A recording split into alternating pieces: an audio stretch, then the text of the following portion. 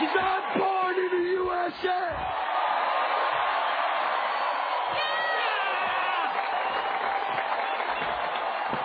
You gotta fight for your right to vote.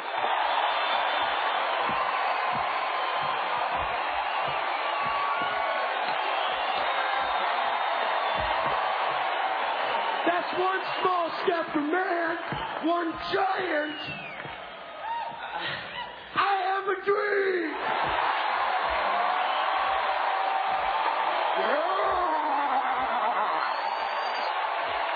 Power to the people.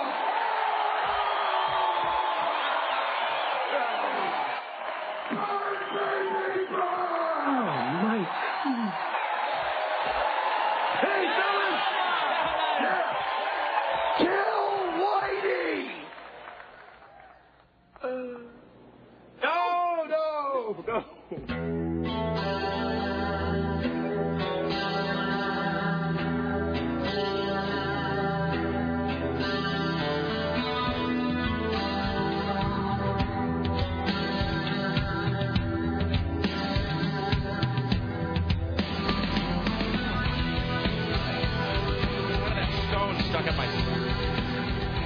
That was really good. That stone was fantastic. Who am I kidding? I'm just becoming so I'm just going to go with it. I'm bloating up, so I was raised to believe, sir, that if you're going to do something, you do it all the way. You do it to the best of your ability. You're going for the gold, Rick. I'm going to become fat. I'm going to become really fat. I'm not holding back. There is no semi-bloatation happening here, no. We are taking it to the limit. One more time, as Glenn Fry would say. Fantastic. By the way, I do have to give a little shout-out to our man, Seamus, who lives in Colorado. And my mic sounds good today. Sounds good. The processing is back to normal. I think everything has been returned to its normal state. It's fantastic. So I got to give a little shout-out to our man, Seamus, who runs the Emerson Challenge blog or whatever, which I did sort of perversely check it out last night just to see what he's been saying, because I haven't ridden my bike in like a year and a half. Now, my rate is still in the double digits. My success rate is still at like 43%, amazingly. I don't know how that... How is that possible? I don't know. Because I did ride, in my own defense, for the first couple months, I rode almost every day. Wow, well, this is my third time this week, Rick Emerson. Shut up about what it is. And it was hard. The post-vacation, getting on that bike for the first time is the hardest part. And you missed that loophole, and now you're mentally thinking you can't do it anymore. But it's really cold when I leave the house. You're so whiny. I know, and the worst excuse. This is living in a world where there's, famine and ethnic cleansing and nuclear warheads being stolen. It's so cold when I get up in my house in the morning. I can almost kind of see my breath occasionally, every once in a while. No, I don't want to bike. I'll just get in my big fat-ass American truck and drive to work. So I checked out Seamus's Emerson Challenge blog spot. His blog he runs yesterday. You would think that you would run out of ways to say Rick didn't bicycle today after a while. Like after the fifth or sixth consecutive week of me just driving in, you'd think that he wouldn't have any more ways to say, like, does Rick even have legs? Someone go check on that. But he's able to come up with a glib witticism every single day to describe my abject failure to help the retarded. So well done on that front. Congratulations, my friend. Hold on just one second.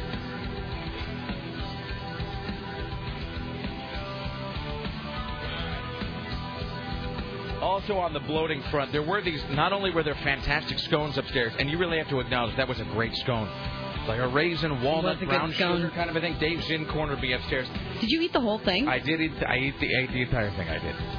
Because in terms of sweet stuff, really, like a pastry, that's my Achilles heel. Because I'm not, like candy. I know, I've been to coffee shops and... with you. You can't walk by a piece of coffee cake without buying it. And like stuff that's really sort of sharply sweet, like ice cream, I can just pass that up all day long. You put some sort of a scone or a turnover, or a cinnamon roll, or something that's starchy in front of me, which goes right down my gullet. Right down my gullet like I was a Vlasic pelican. Just right down there. In any event, hi there. It's the Rick Emerson radio program. It is 5 minutes after the hour of 11. And this, the month of September of the year of our Lord 2007. Thank you for coming by and making it part of your listening day. We are live from the plushly appointed yet not overly ostentatious studios of AM 970. Solid State Radio, a proud part of the CBS radio family. Hold on. All right. Just reading an email that came in. I'll get to that in a second. All right. My email is bad. My email was down for a lot of yesterday. Yesterday, if you sent me an email during yesterday's program, there's like a 1 in 4 chance that I got it. So my server was there was some wackiness up with the email server. So some of it was getting delivered, some of it wasn't. So I'm getting a lot. It's all coming in a flood this morning. It's 503-733-2970. It is Thursday, and welcome to day 12. Scotty J is standing by, I think he may be back there. Scotty's been behaving a little weirdly today because I've noticed that too. He's acting very strange, and that's kind of weird to say. I know because it's Scotty, but something's off. No, as the Four Non-Blondes would say, Scotty is acting a little peculiar this morning, and I don't really know to what I should ascribe that. But I will tell you this. Because, yesterday was the Phil Spector thing, and we played that song before, but like us yesterday, he was talking about that song, He Hit Me and It Felt Like a Kiss, which is like the greatest, creepiest song ever, which is just, especially when you consider the fact that He Hit Me and It Felt Like a Kiss was a hit, I think. I'm pretty sure the Crystals sang that, and it was like a top 40 hit, which they don't, as he noted, they don't play that anywhere these days. They've opted not to play He Hit Me and It Felt Like a Kiss on today's hit sound radio. Anyway, so Scotty heard like us yesterday playing this Phil Spector song. And Scotty came in today and he's like... And everyone who hears that song feels like they've discovered it for the first time. Like they're the only ones that have discovered it. Absolutely. So Scotty was like, I've got the greatest idea. You should play this Crystal song. He hit me and it felt like a kiss. And I kind of paused and I said, did you just steal this bit from Tom Likas yesterday? And he goes, Rick, yes, I did. Yes, I did. I've just stolen that bit. And then he kind of chucked me on the shoulder playfully and then walked off. And then I went to the bathroom just now, moments before the show started, and he was sitting in the kitchen, pushed back from the table, sort of staring up at the ceiling, Phil's doing nothing. And I said, what's up? And he said, without even looking at me, he just goes, I'm taking a moment. And then just continued to stare blankly at a plain white ceiling. So I think there may be something amiss in the fun house that is Scotty J's head today. But we'll inquire about that later. It's 503-733-2970. 503-733-2970. He is standing by, ready, willing, and able to pass along your observations about whatever the tedious, the interesting, the groundbreaking, the mundane. It is 503-733-2970. You can also email if you like. It is Rick at rickemerson.com. Rick at rickemerson.com. Sarah at 970.am. Tim at 970.am. Or Scotty J at 970.am. All right, here's what's... before we get to anything else, here's what is coming up today. We will talk to CNN radio correspondent Bob Noodles Costantini. He'll be joining... I think... Is she talking about the Larry Craig thing? Is that the deal? There was a bit of a... Yes. There was a little bit of a ruckus with the CNN folk this morning. But Scotty will be happy to know that he has a new task now. Scotty, we're going to reward you with a brand new responsibility. What might that responsibility be, sir? Scotty J, you get to butter Laura Caviezel every morning. With your Scotty butter. I'm done. I can't do it anymore. No, he's just typing on the screen. No. Let's... Scotty J. I wish I knew how to quit you. Please, can I kiss you on the mouth? Please let me. Good morning, Matolia. Welcome now to the Rick Emerson Show, our intrepid and I believe hungover PA, the one and only Scotty J joining us today. Hello, sir. How are you? Well, good morning, Olney. Hi. How are... See, even that. You're sounding kind of creepy today, frankly. Were you listening to Sexual Healing by Marvin Gaye earlier? No, I was not. I was listening to the Smack Kiss Me, He Hit Me thing. Put women in their place, right? Okay. No, that's the new 50 Cent. We had the door open, and we heard He Hit Me and It Felt Like a Kiss, which Courtney Love, I think, used to play in concert, too. And then after that, we heard the sounds of Marvin Gaye's Sexual Healing wafting down the hallway, which is just the creepiest, worst song who ever. would even be playing that in this building? Moving. Well, it has to be Moving. I guess. I wouldn't play that. Except at a wedding. Moving horizontally. That's creepy. I can't imagine it's not KUFO, and that's pretty much it, right? I mean, KUFO has done the switch. Yeah, they're doing the disturbed version. Sexual Healing. Kill me. No, so now has my microphone just gotten louder? Yes, it was really quiet before, and now it's louder. I don't think it's fixed. All right. Well, there you go. That sounds better. It sounds more normal now. All right. In any event, so Scotty J, we have a new task for you as of today. Today, moving forward, as they say, you will get the exciting job of talking to Laura Caviezel at CNN every morning. Which is an integral part of the show. I've done it. I can't take it. It's a crucial part of the program, All right, Scotty. well, Rick, I got a question for you. Uh-huh. Has your wife ever sent you to the store, like Safeway, whatever, to buy maybe a little tub of butter?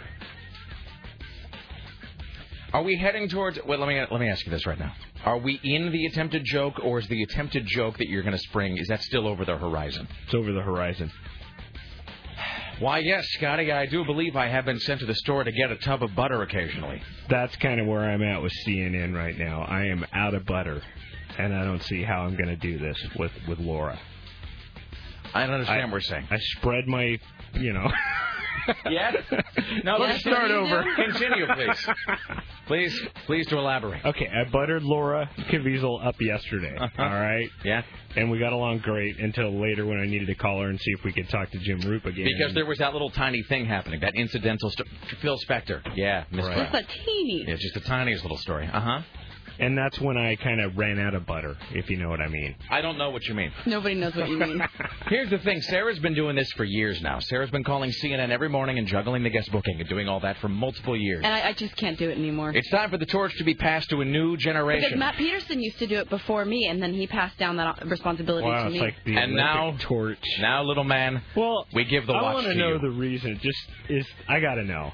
I'm sorry, I don't mean to be a drama queen about this. Can you drop my mic level just a little bit over here? Because okay, there you go. So the reason behind what? I got to know what I'm stepping into. There's nothing. You're just stepping into the daily phone call of talking to Laura Caviezel. All the work is done for you. I circle the correspondence. I'll even write the East Coast Times. Did you guys call her today? Mm-hmm. Yes, we did. Yeah, it was a lot of fun. Are we talking to Roop? Yeah, amazingly, they did decide to make him available today. We will be talking to Jim Roop at 2 o'clock. See, that's exactly what we're saying. See, you've got a natural, You're already intuitive... thinking about it. You're already in that zone. You've got a knack for it already. Okay, we play like us on our station. So we can kind of focus. We can tie things back in with Roop and the Spectre song, and he's going to talk about, probably, most likely, the trial. See, here's the thing I've learned about you. You just get, what is the phrase? Is it stuck in the craw? And I think that's similar, but not exactly what I'm looking for. You will latch onto some bit of sound that you think I need to play. Remember how, like a couple weeks ago, you were furious at me because I wouldn't play that Head East song, Never Been Any Reason? And you were like, great song. You were apoplectic with rage, like typing on the, like if you could have come through the computer screen and pummeled me, you would have done it. You're typing the screen, you've got to play that Head East song. No one anywhere needs to hear the Head East song ever again. Well, you talked about it the day prior. Okay, see, but you see how a casual passing mention of something doesn't mean that it needs to be played? Let me ask you this. Did you create a bunch of Jack the Ripper sound effects for me? I don't know, really. Well, you know what? In the RES folder, there's a whole thing called Jack Ripper. Is that from you? Let me look. Right here. It says Jack Ripper Speech 1, Jack Ripper Speech 2, Jack Ripper Speech 3. Yeah, that's to go into the new speech folder we have in the RES. I see. Okay, that was created a long time ago. Okay, I'm just saying. So one of the great things about you is you're a self-starter, as they say. Mm-hmm. You're self-propelled, and so you create a lot of this audio, but then you just fixate on some small thing, like the new delivery driver sounder, or like the Head East thing, or now this Crystal song, and you just you don't see anything else. Just to the exclusion of every other thing on the show, you fixate on that. So I can't wait to hear it. Okay. Well, we're going to talk about that later, because what we're talking about now is your opportunity from now on to be the person who talks to CNN and books, for example, today. Because today, here's what happened this morning. Today we call in, hey, can we talk to Lisa Goddard, who's in Edina, Minneapolis, about Larry Craig?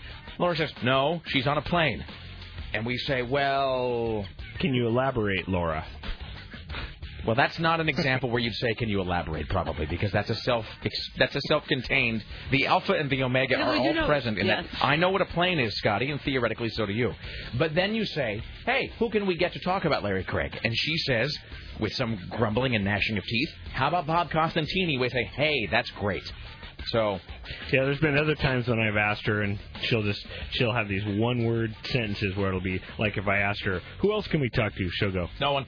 Yeah, just like that. You may speak to no one. So, well, you're going to get to experience the many moods of Laura Caviezel, because starting tomorrow, you're the guy who's going to interface with CNN in the morning. Congratulations, Scotty. Excellent. Well done. Wow. It really is a big step forward. Thank you. Yeah, no, it's It's the least we can do. And I really mean that. It is actually, literally, honestly, the least I could do. And Laura's going to be happy she gets Scotty Butter every day. Yeah, who needs Scotty Butter? The answer is everyone. I'm going to make it short and sweet. Just like all the others. Yeah. Oh, don't say that. All right, there you go. Thank you, Scotty J. Thank you, Scotty. Fantastic. All right. Wonderful. As he's walking in the hall, he just sort of slumps. His shoulders just kind of go down and just sort of, oh, God. I'd rather have Scotty in a kooky mood like he is today than in a bad mood. Yeah, well, but you know what I'm talking about. Well, he'll make some weird... Hey, Rick, I created this Fat Albert sound for no reason. Okay, well, that's great. You got to play it. And then over the course of the day, the messages that he types on the screen to me, they become angrier and angrier and just more disproportionately enraged as the day goes on. So, in any event. All right. Well, here's what's coming up today. CNN radio correspondent Bob Costantini will be joining us about disgraced Senator Larry Craig. Jim Roop will be talking to us from Los Angeles about Phil Spector. We'll give away a copy of Halo 3 today. That is coming up today, and I'm not going to put it off till the final hours, I always do. Today we'll be giving away a copy of Halo 3. We'll be playing Identify That Classic Video Game Sound. A copy of Halo 3 for you today. Oh, also, a supplementary, an additional copy of Halo 3 going out today to the Glorious Bastard of the Week. We'll announce that. It is High Concept Thursday, so we will roll that segment out later in the program. That's something else. Something about a truckload of spoiled meat, but I don't know where it went. I have it somewhere. It's a story about spoiled meat on the highway. We'll get to that. Tim Riley's working on the following stories for your edification today. An angry man saws his home in half. A woman auctions off her youngsters for a short time on eBay to get away from them. Can I just tell you the greatest thing about that story already? I saw you printing that story. I said it came off the printer as I was looking for something that I had printed out. And I picked it up and I said, God, what is it? Woman, I just sort of read the headline aloud, and I said, woman sells her children on eBay, auctions her children on eBay. And Becca Berter, who's the promotions director for KUFO, without even looking up from her computer, she's like, I just give mine away on the corner. Clearly not a joke, clearly not trying to be witty. It was honestly just her gut-level response to that question. So there you go. All right. White supremacist group plans a music festival in Portland in October. Oh, really? Yeah. Are you kidding me? No, I'm not kidding you. Okay. That's not going to end well. Van Halen will play at the Rose Garden December 1st. Angelina Jolie is a generous tooth fairy. None of the Democratic candidates will now guarantee an Iraq troop pullout if elected.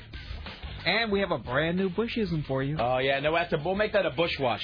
We'll, I haven't heard it. No. Oh, you haven't? No. You haven't? Do you even know what it is?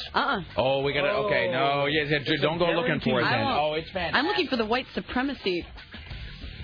I can't believe that's happening in Portland. Supremacist. Usually that sort of thing is contained in Idaho. Or on the east side. Yeah.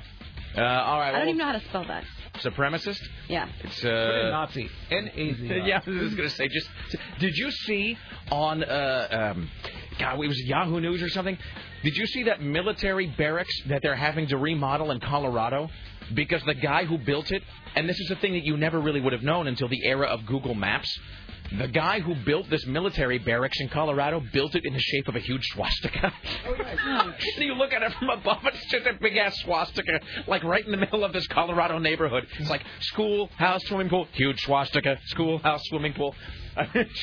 You gotta wonder. I mean, that's the sort of thing that I guess it just kind of hit the internet in the last year or so, because somebody was scrolling through Google Maps. And they said, hey, let me show you what my house looks like from above. And, and then they noticed that there was this giant swastika-shaped building off in the distance. So you got to, the kind of hilarious thing about that is you got to wonder exactly how many people sort of flew over that over the last, because it was built in 1965, I think. How many people flew over that in the last 40 years and just sort of caught it out of the corner of their eye as it was going by? What? Did I? What? And just sort of wondered. I mean, that's the thing that would disturb you. And they find stuff like that all the time. I think a lot more than the mainstream media really reports. I know that there was like a huge rose garden or something somewhere in Europe, somewhere in the UK. There was a giant field of flowers. But I mean, it was massive. It was like 300 yards by 300 yards. It was multiple football fields. And, at ground level, you don't really even notice what the thing looks like. But at some point, somebody was flying over it in a crop duster, and they found a huge swastika. Jeez. They found while I was in Europe, they found a swastika crop circle, too. You suspect that's the kind probably not made by boop boop little green men. So, anyway, all right. That's made by little white men. All right, it's 503-733-2970. All right, well, there's got to be some way to amuse ourselves with a white supremacist music festival. That's what I'm here. saying. There's really got to be some. It's a white supremacist music festival? Isn't that what you said? Uh-huh. Oh, jeez. Because of all that, all your classic white supremacist hits will be played. Songs like, and also, and who can forget? All right. Okay, well, we'll get to that in the news hour. We're joined today, as are we always, by the lovely and talented Sarah X. Dillon. How you doing? Hello. Now we just got endless requests for us to isolate the noise about Scotty buttering Laura's Caviezel, or whatever the hell we were saying. Laura's Caviezel. Laura's Caviezel. All right. Well, in any event. Sorry, I'm trying to get my email to open. Hi, how are you? Are you doing a thing? Yeah, no, I was trying to find the Laura sound, but then there's a strange voice coming from my computer, and I don't know. It's okay. Let's not worry about it. Okay. All right. How are you? I'm doing well. Now, why didn't you eat more of the scone that I brought in today? It was fantastic. Because I already ate something earlier. What did you have? What did you bring today? Did you bring more of those I ate a sandwich, chips? and then I brought some soy crisps. Now, what flavor? Because yesterday it was ranch or something? This is Eating Right, Uniting Flavor and Nutrition. These are They're like little salt. rice cakes. They're sea salt. You want to try I don't understand salt as a flavor. You know, I haven't really tried them. What flavor are these? Well, they're salt flavored. Did you want to try one, Tim? They're soy. Yes, please. But I mean, really, honestly, what kind of a flavor is salt? I don't know. Salt is salt. I mean, you would never have like salt flavored I was thinking maybe soda. they taste like popcorn. A little bit, I suppose. Oh, okay. Yeah, I can't eat those. They're really dry. People eat while flying. Yeah, no, totally. And you know what it is? Oh, you're absolutely right. This snack you brought me is just like, yes, that snack you just gave me is exactly like airplane food because it's the kind that dries your mouth out. You know, and airplane dry mouth, like airplane thirst is a very specific kind of thirst. There's no thirsty like airplane thirsty. And Laura is right back to her unbuttered self again. Fantastic. That's exactly what I'm talking about. And then when you're on the plane and you get the dry mouth on the plane, it's always as the woman has just started to shove the confection, the snack tray, the drink cart down there, and you can't get to the bathroom. You can't. You're just like, no, I just need to. Oh God. And I've done this actually. And have you noticed this too on a plane? Despite what you ask, they always give you the tiniest glass imaginable with lots of ice, so you get like the good teaspoon and a half of water in there, which is almost worse than getting no water at all. You feel like you're a man lost in the Mojave.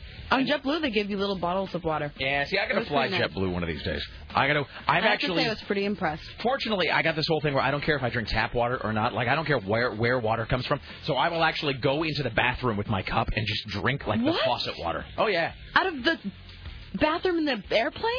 Yeah.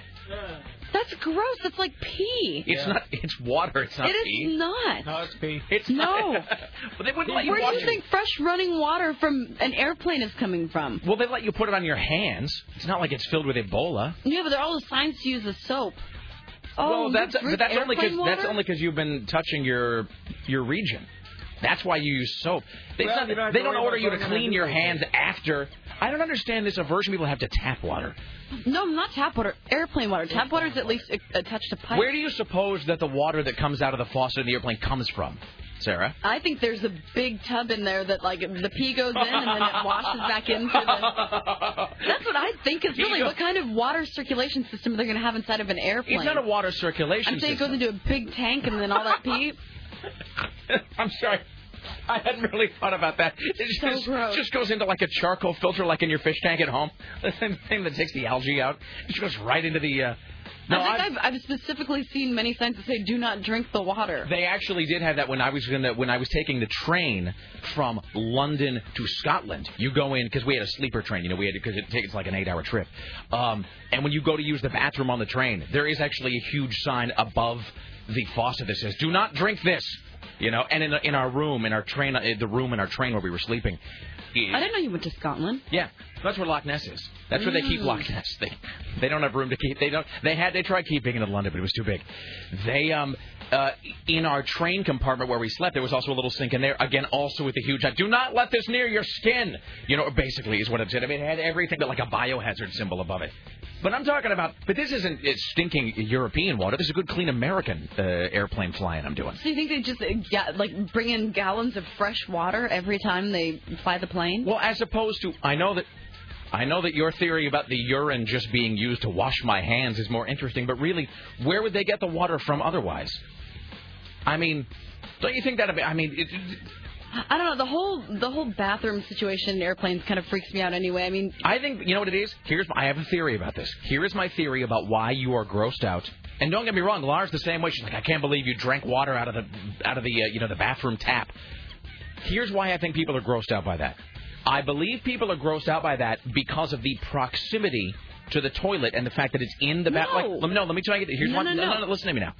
Laura will not drink water out of the bathroom tap at home. Like if she asks for a glass of water and if the kitchen's busy or whatever, if I go into the bathroom and I just get her a glass of tap water, which she's not opposed to tap water either, but if she asks for a glass of water and I turn on the bathroom cold water tap and get her, she will not drink it. She won't drink tap water out of the bathroom. And I think it's because mentally people have a whole thing about it comes from the room where I do my business. No, but it's not even the room thing. It's like what's going on in there. So I'm reading an article here. Uh-huh. Each time the plane lands at an airport, new water can be pumped on board through hoses that are very difficult to clean. Bacteria can grow in the plane's water tanks and hoses that can lead to E. coli. The water can not only end up in the restrooms where you wash your hands or brush your teeth, but also in the galleys where the food and drinks are prepared. See, so I'm going to get it anyway. That's what I'm saying. So my method's just more efficient. So it's in the stale ass lasagna they're giving me regardless. All right. Oh. But nobody's become sick except for the E. coli. That's what I'm saying. An E. coli is kind of a cool thing to die of anyway. People remember you die of E. coli. It's like mad cow disease. Hi, you're on the Rick Emerson Show, sir, madam, as the case may be. Hey, how's it going? What's up? Hey, on those airplanes, the water that's in that is in a separate tank. The one that goes through the bathroom. Yeah, it's not like pee water. No, it has its own holding tank for it, but it's non-potable water. What does that mean, potable? Potable. I can't put it in my bong? Potable means that you can, eat and drink with it. The truck that comes to suck all the poo out of the plane is the same one that fills the water tank. Okay, but just because it's the same truck doesn't mean it's the same hose. And then they put in the drinking water? See, no. You're misrepresenting this. Just because the poo truck they fill it doesn't mean it's the same hose, sir. No, it's not the same hose, but they don't clean those trucks. They don't clean the hoses. They don't clean the connections. Yeah, the rubber gloves. All right, but really, let's the outlet pipe is the same. But let's be honest. Hold on, let's be honest. Unless you live in a brand new $600,000, there's no way he can pay for it, Scotty J house. You haven't cleaned the inside of the pipes in your kitchen. They're metal. Yeah, but they're metal on the plane. What do you think it's not? It's not made out of cardboard. Plastic. The pipes in they're plastic, just like an RV. I'm an American, and therefore I trust plastic. I believe plastic that's the material of the future, sir. But plastic is a super substance, is what it is. But the plastic pipes in a plane, just like in my RV, have they're not tight. They're not made to be tight. They have areas where water sits. Yeah. And that's the problem, is that it does create bacteria. That's why every year you have to flush out your freshwater pipe. Well, I feel great. Thanks so much. Thanks. Yeah, no problem. Yeah. I sound all like William Daniels and whatnot. One word, Benjamin. Plastics. The ground floor. Is this Bob Costantini already? That doesn't seem possible since we booked him for later on. All right. Hey, Bob, hang on tight. We'll get to you in just a minute, my friend. We got to get rid of this break real quickly. We will do this. We'll come back. Bob Costantini. Later on, Tim Riley at the Ministry of Truth. Jim Roop, and so forth. You stay there. It's the Rick Emerson radio program.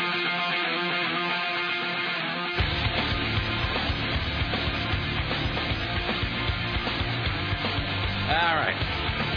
Thanks so much for all the emails. I appreciate your concern about my immune system. Pooh mouth. Stop it. Shut up.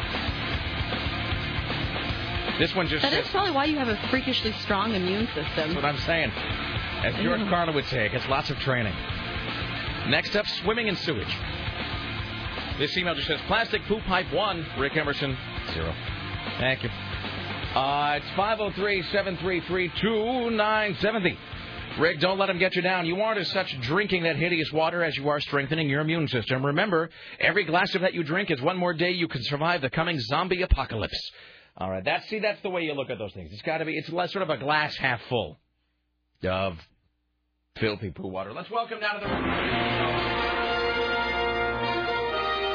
from the Hill, CNN radio correspondent Bob Costin. TV. Hello, Rick. How are you? Hi, Bob. How are you today? Great. I just want to thank you for bringing me on after that topic. Well, it's what I do. I try through my sort of ironic juxtaposition to make you look even more professional than you already do, sir. And guess what we're going to talk about? Are we talking about bathrooms? That makes me look a lot more clever than I am. I should let people think that I sort of planned it out that way.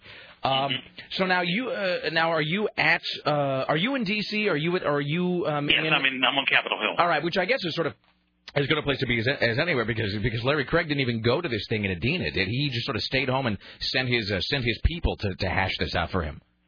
No, and for now, he says he is going to continue to stay in the United States Senate until the judge comes up with a ruling about whether or not he can withdraw his previous guilty plea to the disorderly conduct charge that grew out of that bathroom sting. He was supposed to quit the Senate at the end of September, which is Sunday. But until the judge rules, which is apparently going to be maybe the middle of next week, Larry Craig is still going to be in the Senate. And frankly, he's under no particular obligation to resign if he continues to decide that or change his feelings about all this and isn't pressured that much.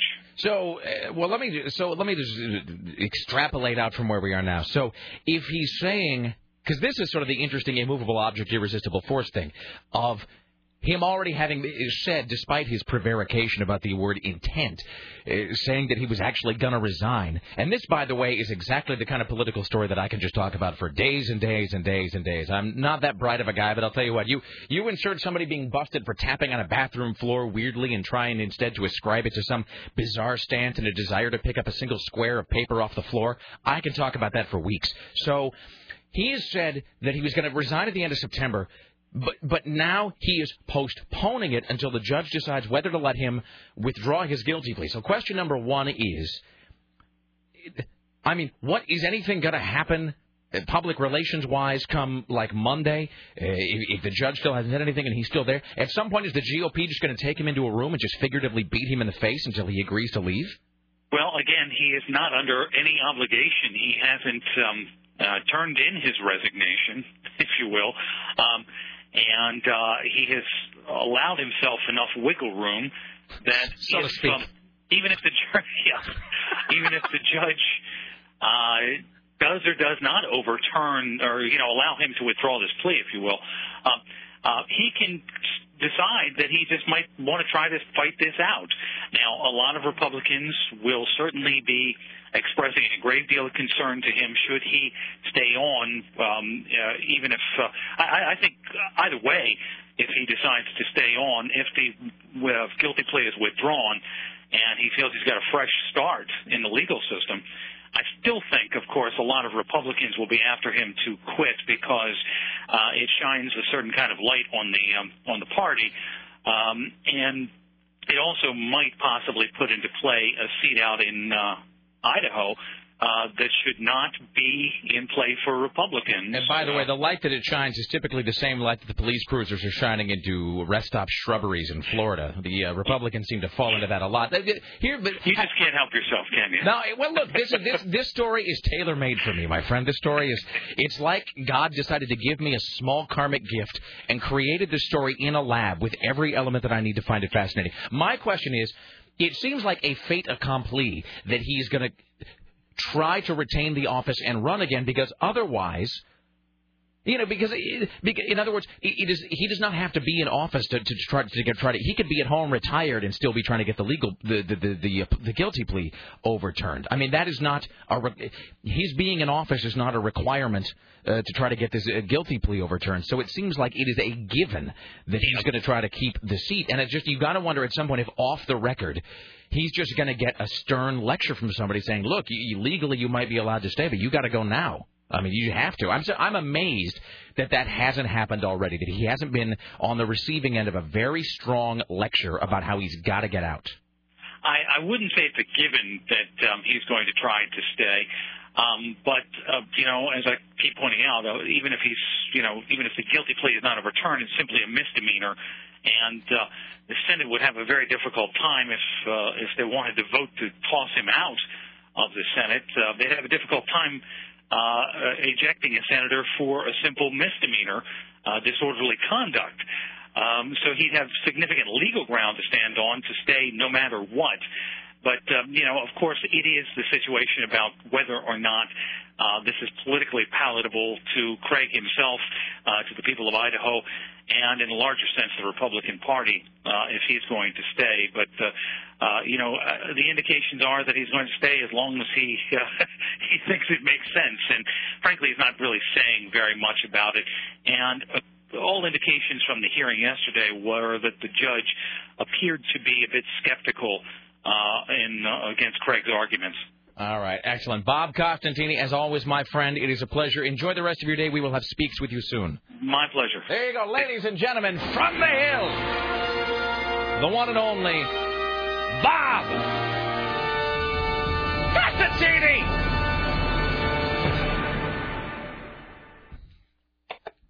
All right. You can't laugh at yourself. No, I'm not laughing at myself. I'm laughing at Bob because every time that music ends, I just hear that, "Hello, Rick."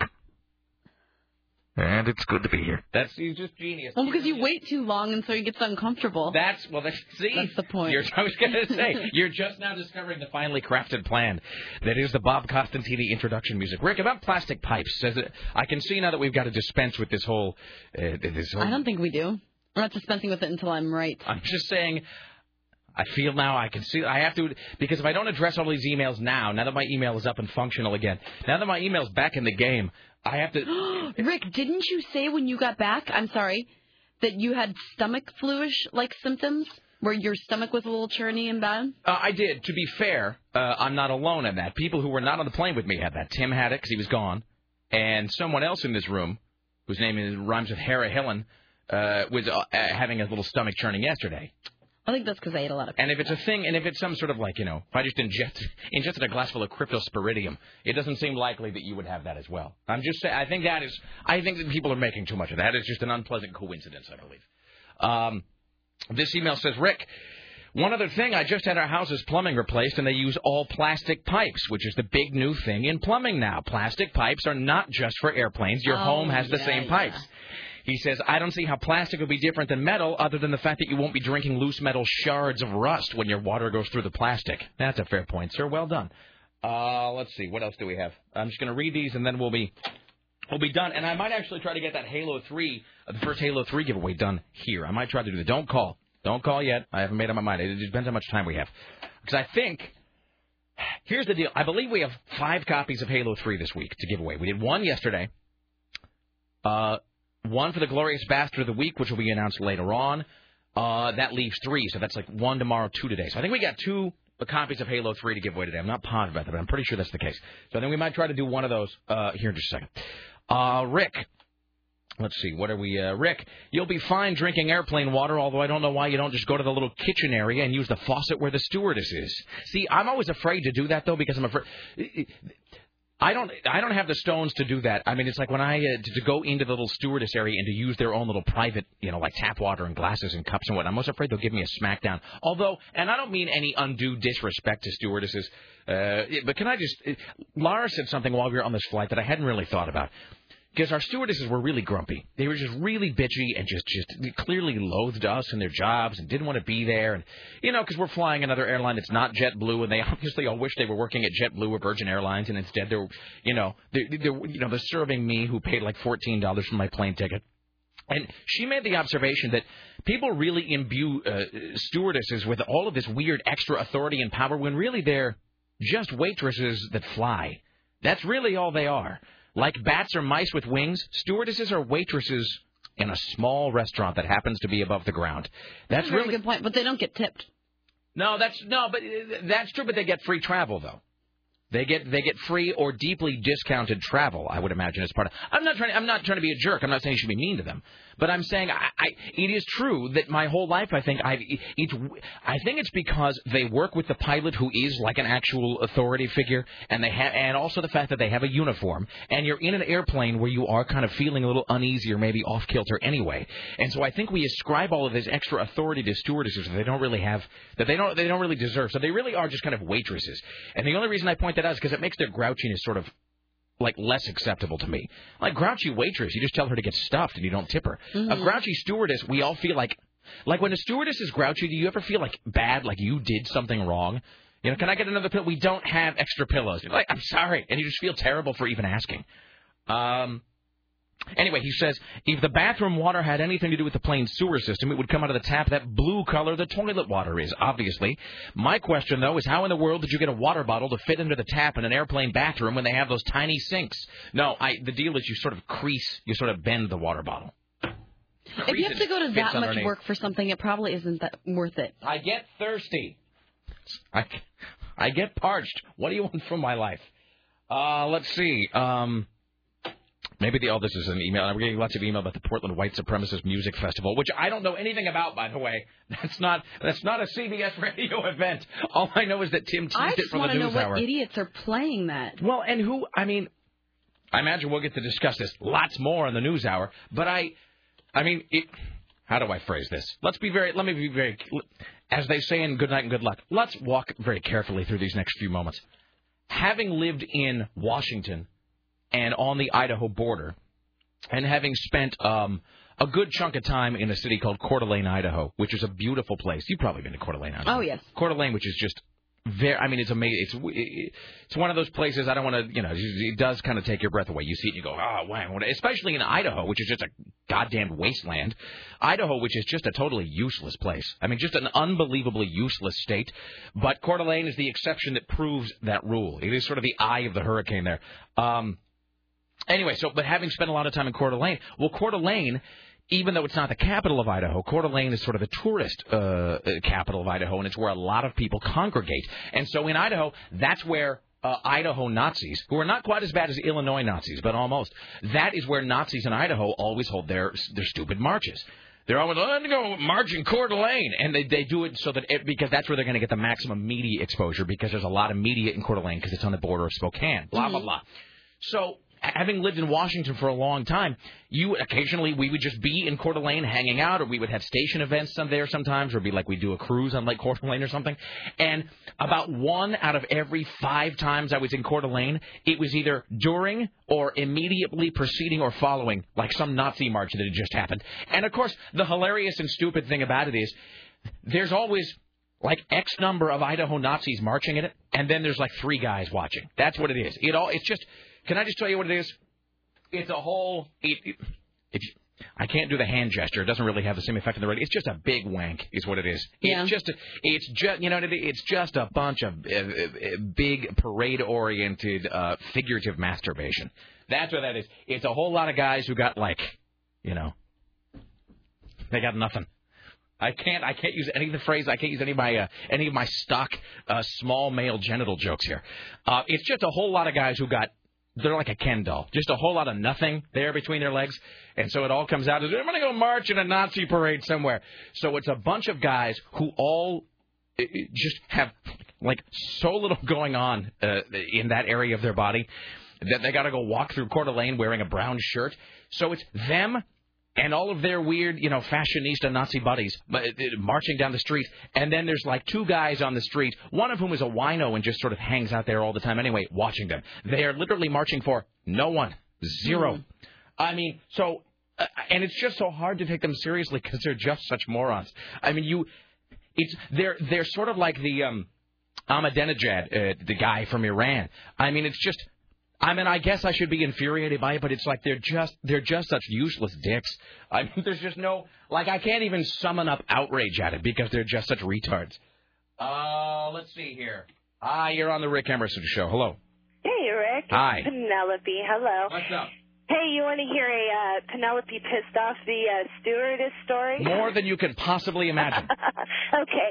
Heading out from PDX to the Virgin Islands, U.S. Virgin Islands, and my first real trip away from home, so to speak. So I was just drunk on giddiness and maybe a few cocktails before boarding. Mm-hmm. And so get on, get situated. I start ordering champagne, and by glass number 3, I accidentally tipped over a whole tray that the stewardess was holding. Oh, that's excellent. Yeah, it was fabulous. She was pissed and really old anyway, and so it fell all over another passenger. Fantastic. So you're the person who always ends up sitting next to me, by the way.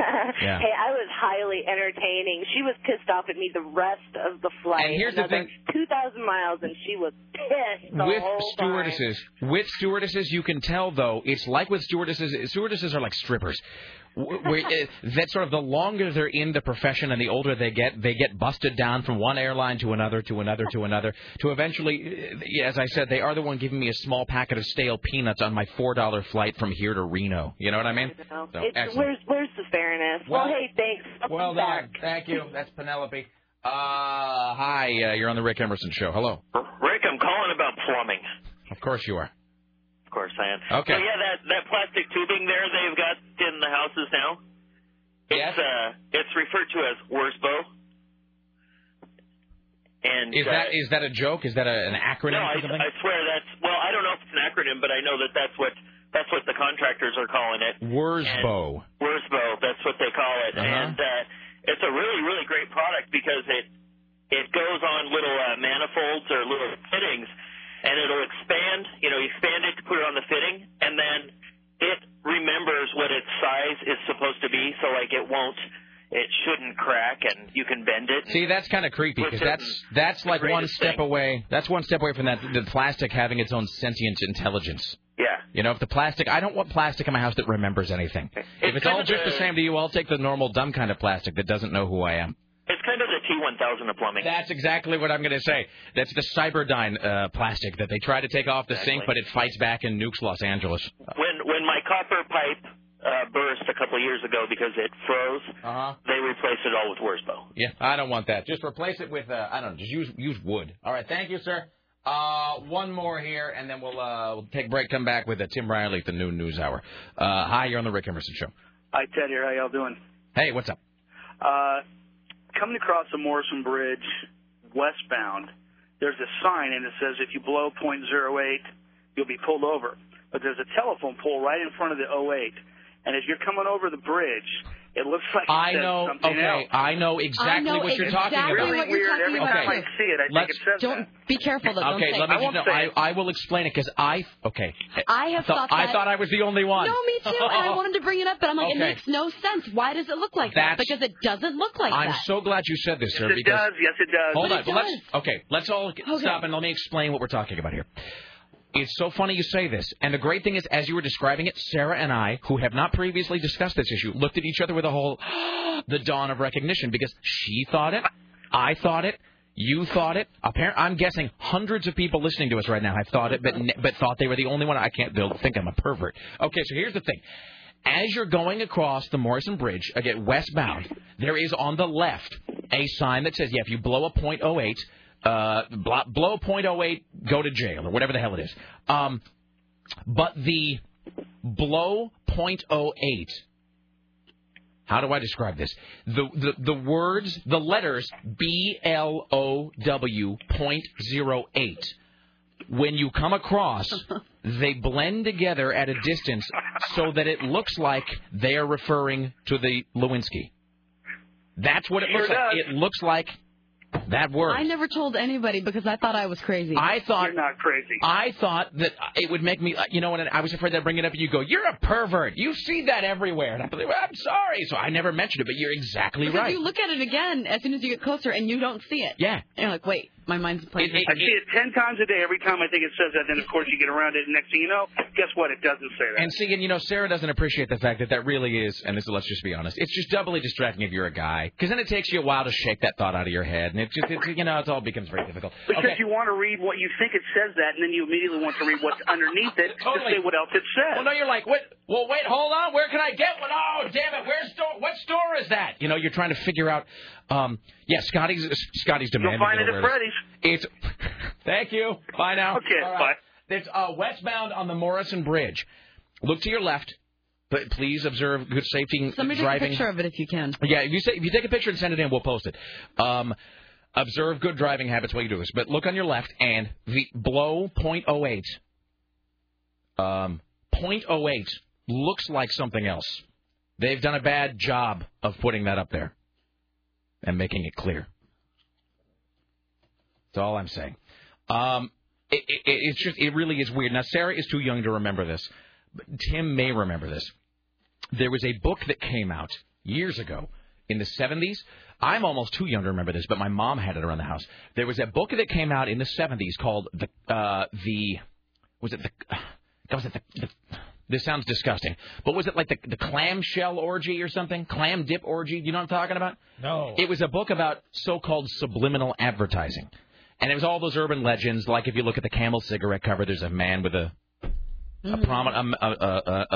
excited member. Lion. Yeah, and or camel or whatever it was. Yeah, and the camel is a phallus and so forth. There was, I think it's called the clam something orgy, and it was clam plate orgy. That's what it was, and it was based on an advertisement that was for like seafood or something. But supposedly, if you looked at it, there were like the subliminal figures of like a sexual orgy going on. See, Scotty knows ice cubes and drink ads. And again, there was I forget who it was, but it was for like whatever Campari or something.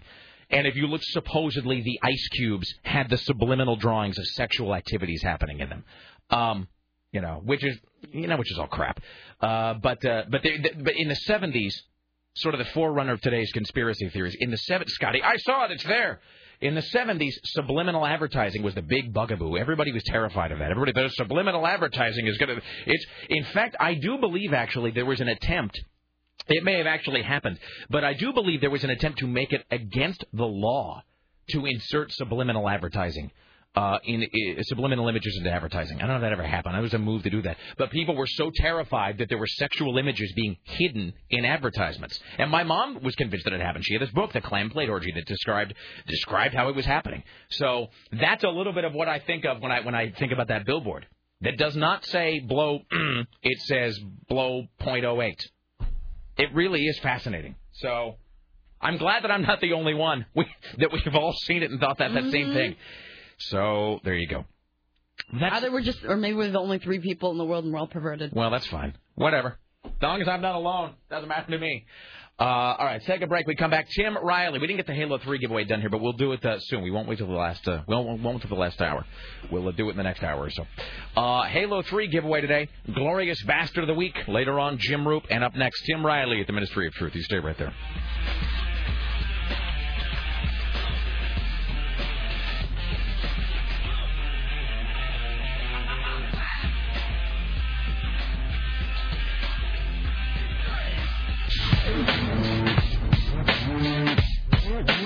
Yes, indeed. It's the Rick Emerson radio program. Hello. It's 503-733-2970. 503-733-2970. Before we do anything else, let's get this call about, I think it's a subliminal. Hello, sir. Yeah, hey, Rick. Hi. Glad to have you guys back. Thank you, sir. We missed you all, but we love Scotty, and the news was, as always, wonderful. Well, of course. Riley. Goes without saying. Hey, so the subliminal, I don't know if you remember this, there was a big hubbub about Who Framed Roger Rabbit. Right, about the Jessica Rabbit leg shot, yeah. Yeah, I heard about that when my family were Baptist Christians, and they got to focus on the family little newsletter, and they always had who are we boycotting and why. Yeah, there's if you watch although you can't see it anymore because they've gone back and taken it out. But if you there's probably snaps of it on the internet, as they say. If you go online and look, you'll be able to see that in the first editions, basically everything until DVD. If you watch Who Framed Roger Rabbit on the old Laserdisc or on VHS, or if you saw it in the theater, there is a what's that? How about the Betamax? If you watch it anywhere before this version of it, there is now it has now been altered. But there's a scene where Roger Rabbit and Jessica Rabbit, and that's a whole weird thing anyway that I don't even want to get off onto. But that's a whole bizarre. There's a whole lot of weird going on in that movie, frankly. I think it's the scene where they're swinging around on the crane or whatever because he's trying not to get into the dip that melts the tunes. Anyway, and she's wearing a skirt, and at one point her skirt blows up, and you see the whole the business. Which is like, and that's just a thing that animators used to do to amuse themselves, is just to insert little frames of weirdness or profanity or nudity or whatever into cartoons. The old Warner Brothers cartoons were full of that. Single frames where, like, when the coyote would go, like the Roadrunner would go bing and vanish, and there'd be the little dust cloud the Roadrunner leaves behind, but there'd be a single frame where the dust cloud said something incredibly vile, because they knew that nobody would ever see it, and so it was just done as an inside joke. But of course, now in the age of the digital, era, which is, I guess, redundant, you do see that stuff. So Disney was not happy. This is the same Disney, by the way, that discovered, I think it was in the Small World ride, that there was like a painting on the inside of the Small World ride that had I think Donald Duck saluting Hitler, and then it was just there for like 20 years and no one ever noticed it until somebody put a picture in the net like, hey, look at this picture of Hitler on It's a Small World, and they finally had to go paint it over. Good times at the Ministry of Truth. Here's Tim Riley. It's time for the Rick Emerson Noon News Hour from AM 970 Solid State Radio. And now, from the Ministry of Truth, this is Tim Riley. Yes, it's one of the nation's largest white supremacy groups, and it's coming to Portland soon. This is the Hammer Skin Nation. Hammer? Mm-hmm. They're holding the annual Hammerfest Music Festival October 5th through the 7th. Yeah. This event comes in conjunction with the Hammer Skin Nation's 20th anniversary. Scotty wants to know if it's a play. Yeah, Scotty, it's a play. So nobody's saying where it is, but apparently the cops know. But they're not revealing details of what they're going to do about it. The police bureau is focusing to make sure no laws are broken. And the Hammerskin members behave themselves like that. Really, honestly, who could even take that seriously? Right. I mean, how could you... Here's a picture of the Hammerskin Nation. Just a big-ass fat guy. That's wonderful. No, they're all ugly fat people. Who That's... really shouldn't be breeding. Really? And those guys are all named Tiny, too. They all... I'm sorry. Maybe they call themselves like, my name is Viking Bloodsword. Whatever. 666. Right. So they're so brave that their faces are covered in all these pictures. I was just going to say, that's the mark of a real man. And they're way out in the country where nobody could possibly find them. That's the mark of a real man. Make sure to hide your face from the camera. And be way out in the country somewhere where nobody could find you. Yeah. So that's that. Yeah, that is... Well, I'm not going to go on and on about it except to say... They were formed in 1980 in Dallas, Texas. Surprise. Oh, can I tell you this? Just as a side note, I am not trying to imply that Texas is the home of all things Nazi-like, but I forgot to get a photo of this, and I really, really wanted to, and then we tried to get... We were walking by it, we didn't get a photo, and then we drove by it on the top of a double-decker bus and didn't get a chance to get a photo then either, but I wanted to get a photo of this thing in London, because I knew that you all, and our good friend Todd the Corpse, I knew would appreciate this. This is the sort of thing that you think only exists in Simpsons cartoons, but there was a restaurant in the middle of London called, it was like Kensington, I think, was called the Texas Embassy. And it's a huge Texas-themed, like Southwestern cuisine-style restaurant.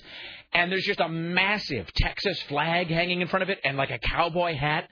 And, I mean, you think that only exists in episodes of The Simpsons where they go to France, and Homer's like, let's go to an American restaurant in France. And, the French guy comes up with, like, spurs and, like, chaps and, why, hello, partner, would you like a steak, hombre, or whatever. But this really was, it was like the biggest Texas flag you've ever seen, a massive cowboy hat, and then inside, embarrassingly enough, lots of big fake cacti. I didn't get a chance to see if the waiters had to dress like cowboys, but I get the feeling they did. It was right there in the middle of London. It was and then we saw another Texas thing later. It is. Sarah had said, she's like, when you tour, it'll open your eyes to a lot of things. And I think in some ways it didn't, in some ways it did, and then it did in ways that I hadn't expected. Like, it did give me a sort of interesting prism through which to view America, because Lara and I later ducked into a Woolworth, and by the way, who even knew that Woolworths still existed? They exist all over London, apparently. The Woolworths is huge there, not unlike the Dandy Warhols. So we go inside, and they were selling Halloween costumes already. And one of the Halloween costumes they were selling was a cowboy costume. And the cowboy costume consists of like a bad paper cowboy hat and then a huge plastic badge. And all the badge says is Texas in huge letters. That's it. So apparently Texas equals all things American over there to large sections of the British public. All right, I'm sorry, I didn't mean to interrupt your Nazi story, Tim. No. So the Nazis are going to be here when? Next weekend. Not this coming month. Oh, I thought it was next. I thought it was like a month from now. Next month is October. It's almost Halloween. Well, Oh my God, my birthday's in 10 days. Oh my God, I'm not going to buy you anything. 12 days. You're totally What? buying me something. You're What? buying me something. Aren't you not? What? Stop! You're such a jerk. There's Tim Riley. So anyway, they're coming. Okay. Well, we're not going to do anything for that. No. We're not going to be on site for that event. No. What were we doing here? I don't remember. Oh, anyway, you've been waiting for this all day. The president's latest thing. I did have a story to go with this. Apparently, it was. Is this a Bush Watch? Yes, it is. All right. Here's your Bush Watch for Thursday on the Rick Emerson radio program. He's the president in residence, he's kind of in charge. He's got the whole country saying, "That's my Bush." Life is hard. That's the price of fame. When you're president, everyone knows your name. Hey, what's that there? It's my Bush. I can't believe he's actually in the White House. That's a man. That's my Bush.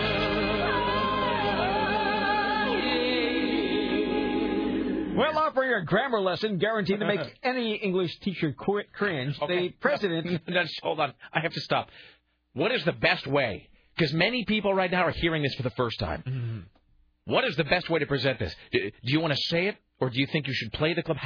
What do you should say it? Then probably play it. Okay, so I want you to... We can maximize the punch of this. Okay. So we'll read it first, and then we'll play it. Offering a grammar lesson guaranteed to make any English teacher cringe, the president told a group of New York school kids yesterday, "Children's do learn." He made his latest grammatical slip-up at a made-for-TV event. Children's. Where he urged Congress to reauthorize the No Child Left Behind Act, the centerpiece of his education policy. During his first presidential campaign, the president had promised to be the education president and asked, "Is our children learning?" Well, yesterday he seemed to answer his own question with the same grammatical twist. So here's what he said yesterday. As yesterday's positive report card shows, children do learn. Standards are high, and results are measured. So that's not like just a lazy tongue, because that's the first time I've heard that. By the way, I read the story, but that's the first time I've heard the quote. Now, I thought maybe, because, everybody mangles a word now and again. I thought maybe it was like he just sort of slurred somehow, or maybe he had a little bit of mush mouth going on. Just sort of no, that's in his head, every one of those words was very carefully chosen out and put in order. That is not where he meant to say one word and just sort of pronounced it sort of loosely, and it came out with an extra sound on the end of it. He deliberately, in his head, put together the sentence, Children's do learn. Children's do learn. Let's hear that one more time. All right. As yesterday's positive report card shows, children do learn when standards are high and results are measured. So they cleaned up his diction in the official transcript. No, of course. That's the other great thing, is if you go to the White House transcript, it's been altered so it's correct. Of course. They don't even wait, like Stalin style, until the administration is done to begin the whitewashing. There is some guy or guys who works. Now I'm turning to George Bush. There's guys and children's who works for George's. Whatever. There's some guy who works there who is like. Do you ever see a parade and there's a guy who follows the horse with a shovel and a dust mop and a pan and has to pick up the leavings? There's some guy who just has to follow George Bush around and just be erasing and editing the transcripts of everything George Bush says as he said, literally altering history in very nearly real time, because he just says crap like that. Let's hear that one more time. As yesterday's positive report card shows, children do learn when standards are high and results are measured. That actually hurts. Mm-hmm. And the fact that he said it at a school. I mean, it's like maybe we're going to find out someday that this is all a big, clever, cunning bit of performance art. Mm-hmm. What if he's not really a politician? You know what I mean? In other words, what if he's really George W. Bush, but what if he was really like an art student, and this is some weird Sanjay... Not Sanjay Gupta. Is it Sanjay Gupta? Or is that the doctor on CNN? Yes, that's the doctor on CNN. Sanjay... Who's the guy on American Idol? Whatever. But, the guy in American Idol that then tried to pass it off as like, oh, no, it's performance art. What if this really is that? What if this is some long Andy Kaufman-esque 8-year bit of performance comedy? Mm-hmm. Just to amuse a nation, That could be. As he addressed the UN General Assembly Tuesday, a marked-up draft of his speech briefly popped up on the UN website, complete with a phonetic pronunciation guide to guide him past troublesome names and countries as world leaders. Jesus. I mean, and the fact that he said it again in front of school children, it's like he designs it for maximum ironic punch. Mm-hmm. It really, let's see, what's the worst possible place I could pick to use this incorrect grammar? Let's see, cemetery? No. Restaurant? No. Baby Gap? No. School? Yes. And so he goes there and goes to the school and says one more time, Tim Riley? As yesterday's positive report card shows, children do learn when standards are high and results are measured. Oh, kill me. The American people reelected him. Of course. They after being stuck with him in the first time around. I know, and I know that this is a thing I'm saying a lot this week, and after this week it'll probably be done. But so I'm prefacing a lot of statements this week still with, you know, that when I was in England, but it really is. It's, you know, I was there for like a good 9 days, and so it's a lot, you know, it takes me a while to sort of exhaust and process all this stuff, but there was only one incident like this. There was 2 incidents where George Bush came up in conversation. One of them was sort of left-handed. I was talking to the woman on the plane, and she made the joke about, you know, are you going to lie and say you're from Canada? And I said, no. I said, you know, in all seriousness, we're going to say, well, you know, if anybody asks, not that people do, but I said, you know, we'll say we're from America, and we figure that we'll do our tiny part to raise the image of Americans, maybe if we can a little bit. So I'm not going to lie. And she actually said, without an ounce of guile in her, she said, I don't know anybody who dislikes Americans, which is clearly a lie. Yeah. Obviously, I think she was saying to make me feel better. But this woman did strike up a conversation with Laura on the train, and she actually did say, it was sort of like when someone has like a terrible injury or some sort of unsightly disease, and you go, well, and you're curious, but you want to be sensitive, you know? So somebody's got like a third eye growing out of the side of their head, and you go, well, tell me now, have you had it long? I mean, is it hereditary? You know, and you're asking, like you really just want to know out of morbid curiosity, but you want to look like you're being sensitive. So you go, well, now look, is that a thing they can treat? You know, and you're trying to, this woman leans over and she goes, so, I mean, I really do, and this is how she said it. She goes, I understand with the first election there was chads and whatnot, but to elect that man a second time, how does that happen? And then she just sort of let and like, what am I supposed to say? I'm not even really sure now what I should have said. Just, how does that happen? I just kind of, well, I don't know. And I was just filled with all this shame, and I wanted to go eat at the Texas Cantina. Here's Tim Riley.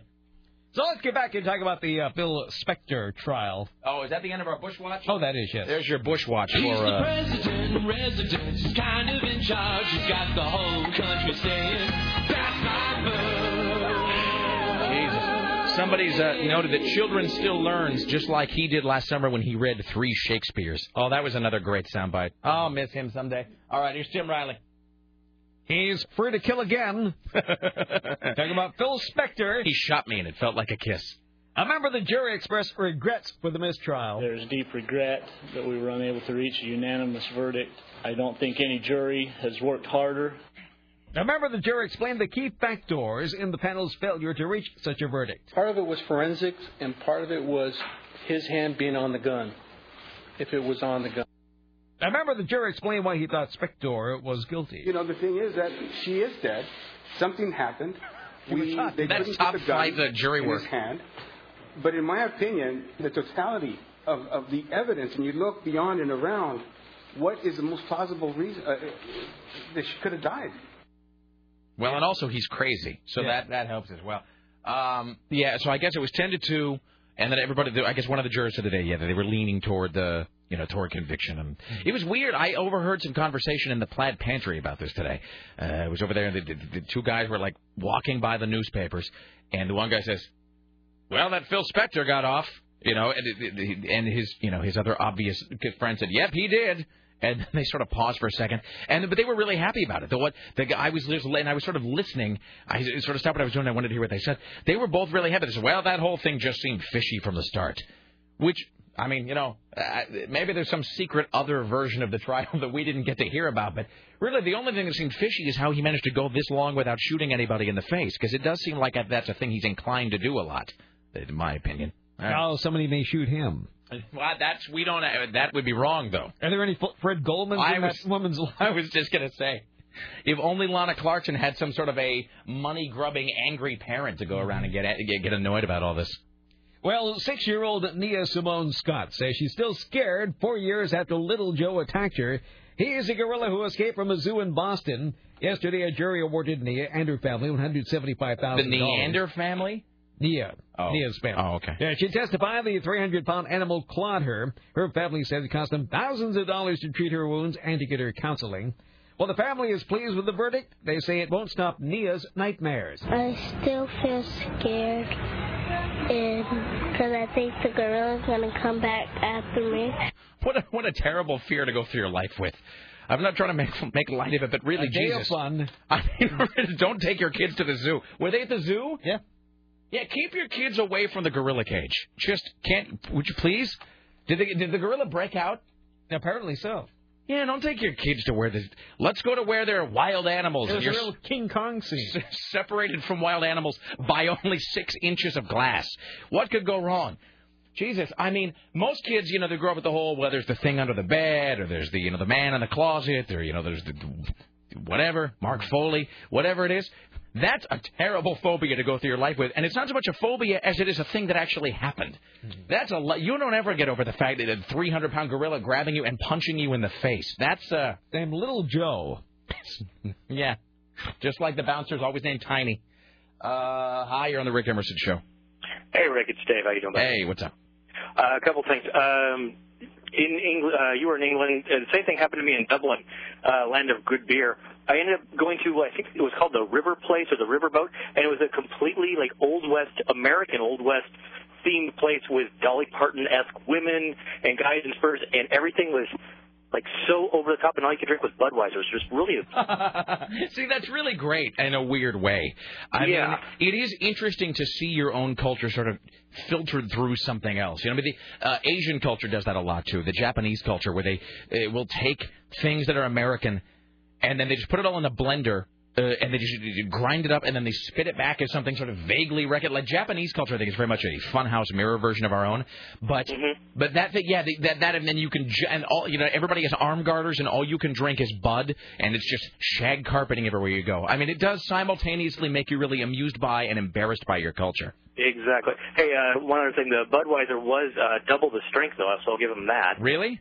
Yeah, it's weird. It's 6%, I think. All right, then. Excellent. Thank you, sir. Hey, Rick, one other thing. Yeah.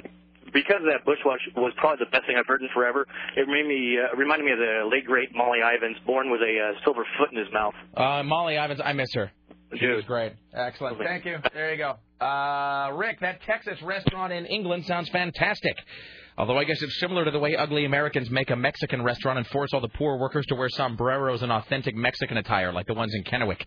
That really is true. I do feel those are so bad. Sometimes you get a really low-rent Mexican restaurant that clearly is just run by some big white corporate monolith, and they'll put they will staff it entirely with Mexican workers. And a lot of times you can tell the Mexican workers born here, not from Mexico, English first language, but they all have to put on some accent and go, "Hello, senor. Welcome to La Taco," or whatever, La Casa de Taco. Would you? Thank you, amigo. And you can tell they just hate you because everywhere you go, somebody's playing Guantanamera. Everything. Please pose with me next to the donkey statue underneath the cactus tree. Totally. And you just all every aspect of Latin culture being shoved into one restaurant by some idiot white man, and then just forcing everybody. By the way, can you stand in front of this? Yeah, can you stand in front of this paper mache cactus?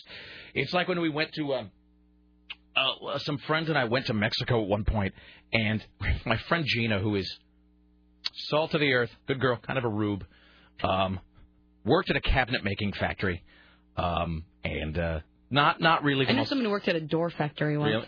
Really? It doesn't seem like you need a factory to make a door. Gina worked at a cabinet making factory and was a very earthy, blue collar kind of girl. Mm-hmm.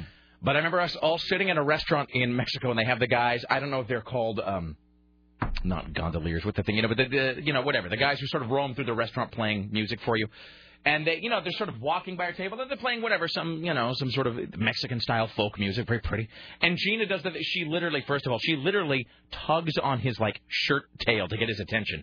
Doesn't say, hello, sir, senor. She, literally grabs the back of his coat and yanks it to get his attention. And then she gives him a buck, and she's like, can you play La Bamba? And, and not as a gag, not to be wacky.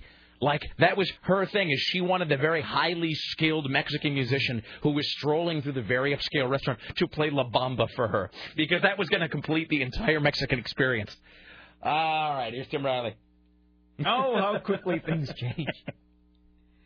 Well, now the Democrats aren't making promises, after all, to pull the troops out. Oh. As a matter of fact, Hillary Clinton, Barack Obama, John Edwards, they will not make a commitment. And this comes from the latest Democratic debate, which was held last night. It is very difficult to know what we're going to be inheriting. We do not know, walking into the White House in January 2009, what we're going to find. What is the state of planning for withdrawal? So it doesn't matter who you elect. The plans have been made. Nothing. And the military does whatever it feels. I believe it's called the military-industrial complex. Yeah, well, did you see that story? And this is not as we are sometimes prompted to remind people, because the radio, because the AM dial especially, is filled with nutcases. Yes, we know. Scream about a whole lot of it. And they burned the ballots! Just a bunch of those. The real election was held in a warehouse in Scranton. Did you see the transcript between Bush and...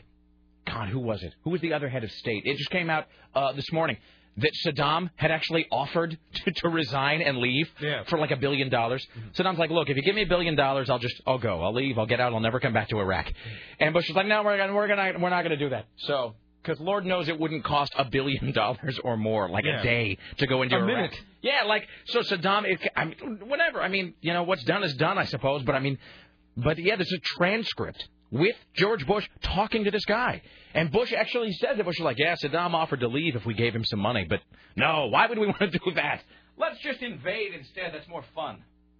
People will love us there. Yeah. Things will be back to normal in no time. They're throwing flowers. Did you watch the debate?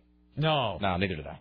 I saw it on TV, and I was like, well, no, gotta get off this. I just could feel actual cellular death happening in my head. It's just so pointless. And this is exactly what you're talking about. It's like that they all. Doesn't matter who you elect. No, it is. It's all figured out. People. It's just electoral masturbation is all that is. You're just amusing yourself by putting the ballot into the box there. Great for the economy with election spots on radio and TV. That's about it. No, that is true. We keep that economy going. Keep political advertising is the one good thing about this. The more we have, the longer we're going to be here. That really is true. Really, so I'm all for dirty campaigning, mudslinging, attack ads, personal attacks, scorched earth political wars. Doesn't matter, because it all ends up as political advertising on this radio station, which keeps us on the air and employed. So go ahead. I don't accuse each other of having bastard children. I don't care. Yes. Doesn't matter to me. Doesn't matter to me. Whoever you vote for, the fact that they all are simultaneously trying to run on this, and we'll end the war and reverse all of George Bush's. Yet, while last night they just came out and said... Yeah. We're really not sure. We don't really know what's going on there. So. We don't really want to end the war in Iraq, because politicians never want to end a war. They never want to end a war anywhere. No. So, But then we have this Senator Mike Gravel talking about different things. He supports lowering the legal drinking age. I think we should lower it to anybody that can go fight and die for this country should be able to drink. Okay. You're going to need to. God bless him. Mm-hmm. He is a guy who has really got his finger on something there, because remember the last soundbite from him that got played to death was him going, I think marijuana should be legal. Yeah. So we have him saying marijuana should be legal, and now he wants more people to be able to drink. That's a guy that America could get behind, I think. Mm-hmm. That's a guy we can all agree on. Well, what's the price of human life? That question was almost answered on the popular auction site eBay after an Illinois woman placed her children up for sale. Mm-hmm. A St. Louis, Missouri woman wanted the winning bidder to spend a few days with the kids so she could get away. Parents are outraged that a mother would give her children away to a virtual stranger. Virtual stranger. With the things that are going on in the world today, the happenings and whatnot. The possibility of a pedophile picking up on this bid. I'm sorry, I'm not laughing at the idea of pedophiles picking up the children, but just that, who is this guy they're talking to, first of all? Who, did they just really go out on the street and literally pick a guy coming out of a taco shop somewhere and just stick a microphone in his... Who is this man? It says undated. An undated person. So this story could be from 10 years ago. Yeah. I can't believe it. It's very shocking. I'd be very concerned about the children because she's not going to know who's going to take them, what they could do to them. And she wants peace and quiet and her kids are unruly. Well, that's a parent's job, to take care of their kids and teach them right from wrong. This is some real groundbreaking thinking they're getting out there. This is the man on the street thing. That's totally what this is. Mm-hmm. Can you play that first guy again? So this is in response to a woman who's trying to sell her children on eBay. Mm-hmm. And with the things that are going on in the world today, what was the possibility of a pedophile picking up on this bid? I like the idea. I like that in this guy's head. As yesterday's positive report card shows, children do learn. Thank you. I like that in that guy's head, though, the only issue is really that they might be bought by the wrong kind of person. That's it. There's no money-back guarantee. Really, that's it. It's not really the selling of the children on eBay. It's really just that you're not really sure what quality of buyer. The buyer may only have one. Buyer beware. The caveat after the buyer. The buyer may only have one 2.5 star. stars. I was just going to say they're really low rated. Their feedback is very, very negative. So, all right. So today's children arrive damaged. The children are a mailing tube that's bent in half. Be like that Glengarry Glen Ross poster I got. No returns. Oh, fantastic.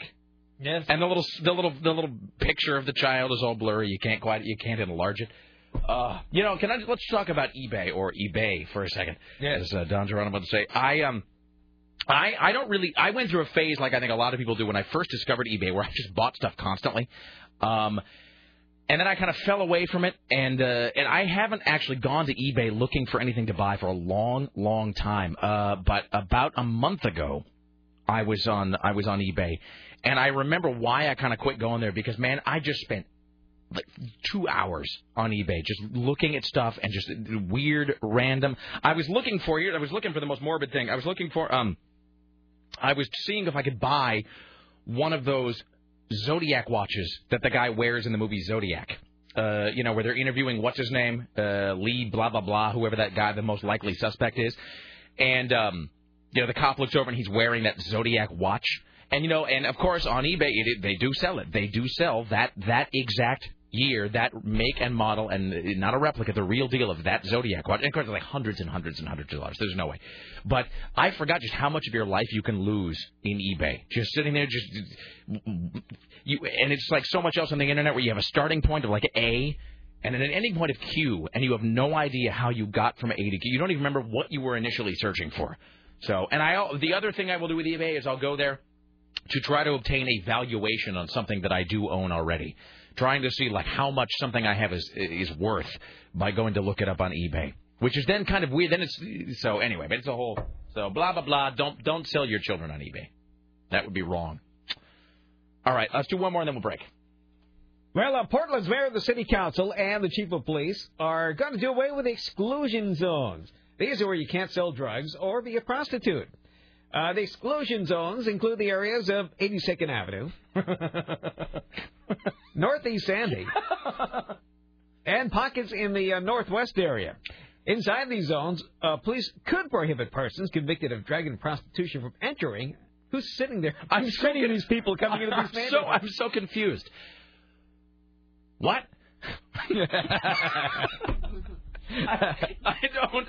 So, an exclusion zone is what? Well, you may not be a prostitute or a drug seller. Now, where? 82nd is one. I have a picture here. But, I mean, as opposed to where? A woman admits unapologetically that she is a prostitute. What kind of business can she possibly do? Who would her clients be? She's in exactly the same pose as the Nazis. Just totally big fat ass back to the camera. So you have a choice of her or burritos or tacos, apparently at this location. I'm looking at a picture of this self-described prostitute. This is, I think maybe it's Casual Friday. It might be, yes. She might be Miss 82nd Avenue. We don't. She's the top shelf right there. Yeah, she is. She's the Goldschlager of 82nd It's burrito, taco, or me. The choice is on 82nd Avenue. She's literally walking by a giant burrito sign. Yeah, yes, she is. And a sign says, customer parking only. Really? What do you suppose they mean by that? That's, of course, and she's wearing like a hoodie sweatshirt, the cuffed jeans, that's just all kinds of... Well, this must be her area because she's the only one there. She owns that street, Tim. She owns that street. She's the queen of that strip. So, anyway, so an exclusion zone is where you're not allowed to sell drugs. Or be a prostitute. I thought that you weren't allowed to do those things in most places. Well, specifically 82nd Avenue. Uh-huh. How's that working out? And Sandy Boulevard. Okay. Mm-hmm. Well, all right, so I guess if you're selling drugs on 82nd Avenue right now, stop it. Stop it now. And stop your whoring around. It's not, it's wrong and bad. Well, they say the drug program is showing promise, and people are getting off drugs. Well, they're spending all their money on whores. I know. I mean, you can't do both. All right, I think we have to take a break here. It's 5:03. If you're on hold, hang on. Scotty will get your calls. We have a youth and revolt question coming up. A lot of those coming. I think it's interesting. You can sort of see how, we mention the book, and then as the weeks go by, you can see when people are finishing it, because we're kind of getting questions about it. We have a youth and revolt question. More of your phone calls around the corner. Tim Riley with the news, Jim Roop, and so forth. You stay there. It's the Rick Emerson Show.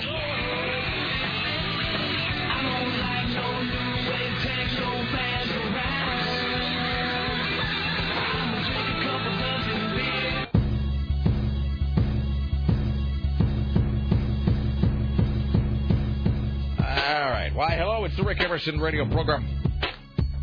It's 503-733-2970, 503-733-2970. Coming up in a while, we'll give away a copy of Halo 3. Later on, we'll also give away a copy of Halo 3 to the Glorious Bastard of the Week.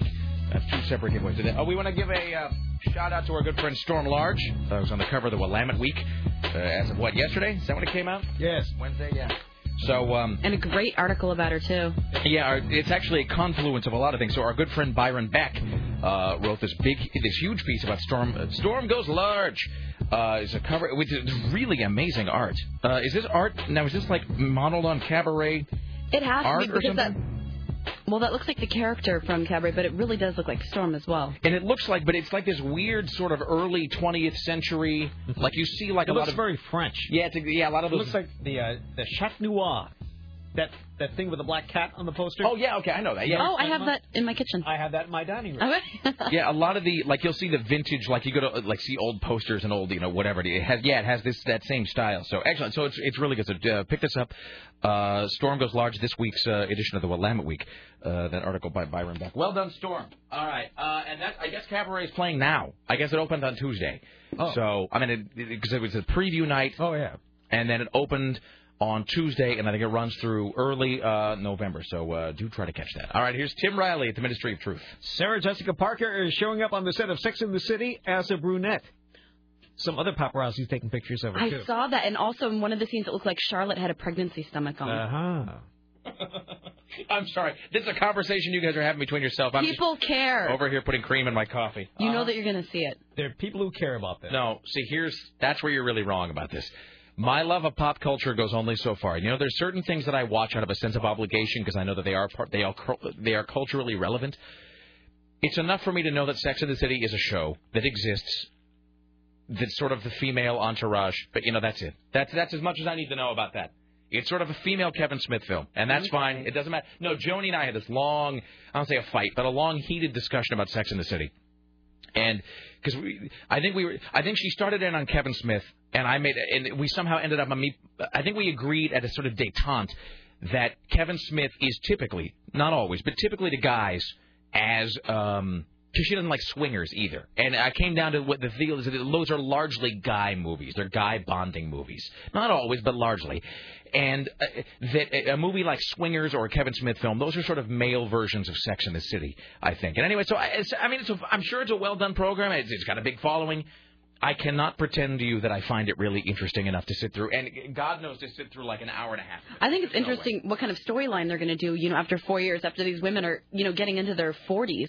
And they're still trying to make them like these hot, sexy people in the city. Yeah, and I mean, the Kim Cattrall's really the only hot one of the bunch anyway. And she's the oldest of the bunch. Yeah, she's still fine though. She was so thin. She does look beautiful. Really? My Lord, I've never seen anyone that thin in my life. Her waist, literally from the side, it looked like she was about that big. Well, that's unfortunate. I prefer mannequin Kim Cattrall. She was very Skeletor. Here's Tim Riley. And then there's this big article about pickup lines that don't work with the ladies anymore. Such as, what's your sign? Pardon me. I seem to have lost my phone number. May I borrow yours? You must be a broom because you're sweeping me off my feet. No one ever said any of these things. These are lines that no one but Scotty ever used. Do you have a license because you're driving me crazy? I got a thirst, and baby, you look like my Gatorade. What? Are you lost? Because heaven's a long way from here. Are you religious? Because you're the answer to my prayers. Can I take your picture? I want Santa to know exactly what I want for Christmas. I think those are it. Oh, no, there are two more. Do you believe in love at first sight? Or shall I walk by again? Well, here I am. What are your other two wishes? There's nothing wrong with a $2 horse. I'm sorry, I wish I had something better to... I wish I had some other better Tim clip to follow that up with. Okay. Who is that according to? Rosalind Cummings -Yeats. Sorry? She writes for MSM Dating and Personals. Okay. You know, I don't know that... I mean, I guess I should do so. I feel like compelled by dint of my job as an essentially comic talk show host that I should do a little riff on pickup lines, but I don't think those things ever really existed. I mean, I guess they do exist, but I don't think anybody ever really used those. Like, I don't... They had that dumb show with that mystery guy with a furry hat on VH1, telling guys how to pick up chicks. Oh, Lara watches that. She watches that because that is, you know, that's based on a... Why isn't there a question mark on his hat if he's named Mystery? That was my question. Because that would make him the Riddler. Oh, that's true, too. That would make... Maybe that's what happened. Riddle me this. Will you have sex with me in the back of a van? Which, don't get me wrong, that would be amusing. Mm-hmm. Some superhero dating show. No, that show is based largely on a book called The Game by a guy named Neil Strauss. Who... I'm trying to figure out the occupation of his two wingmen. So, they barely speak. Why are they there? And the guy is just such a weird character. He's just so big, and he's just so unbelievably unlikable. Yeah. He just comes off as just an ass, and not even in any sort of charmingly weird, endearing way. He just comes off as kind of a dick. Yeah. So, yeah, no, I walk into the room a lot, and Lara's watching that show. But if you like that, you really ought to read this book called The Game, which profiles that guy who runs these seminars where for like $3,000 he'll show you. Which chick likes that hat? No, none. No, the answer to that is none. Zero. I do believe in the movie Magnolia that Tom Cruise's character is also based on that guy. The guy who's the Tame the Blank guy.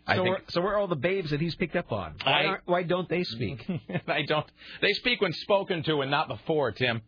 They speak when they know what's good for them. Hi, you're on the Rick Emerson Show. Hey, I'm kind of sort of working my way through the book club list, and I've notched off Into the Wild. I'm working on Under the Banner of Heaven, and I want to get Youth in Revolt. Excellent. But I don't know if is the whole title Youth in Revolt, or is it Youth in the Revolt, The Chronicles of Nick Twist? Yeah, or is that one of the sequels? Should we be making money on this somehow? Shouldn't we be... I mean, look, I love to spread the love of literature and all, but shouldn't we be getting a little coin for this at some point? Or maybe books? Yeah, seriously. The book is, the full title is Youth in Revolt, The Chronicles of Nick Twisp. Oh, okay, that is the one I'm looking for. By C.D. Payne. Avoid any of the sequels. There are sequels, and they all have sort of plays on words for the title, like Revolting Youth is the name of a sequel, and... Young and Revolting, I think, is another one. Do not read the sequels. They're bad. But Youth in Revolt, The Chronicles of Nick Twisp. That's the one you want to be reading. Okay. Hey, have you ever read a book called The Long Walk? By Stephen King? No.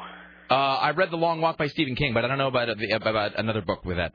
This is some Slovomir something guy. It's a book about people that basically walked out of a...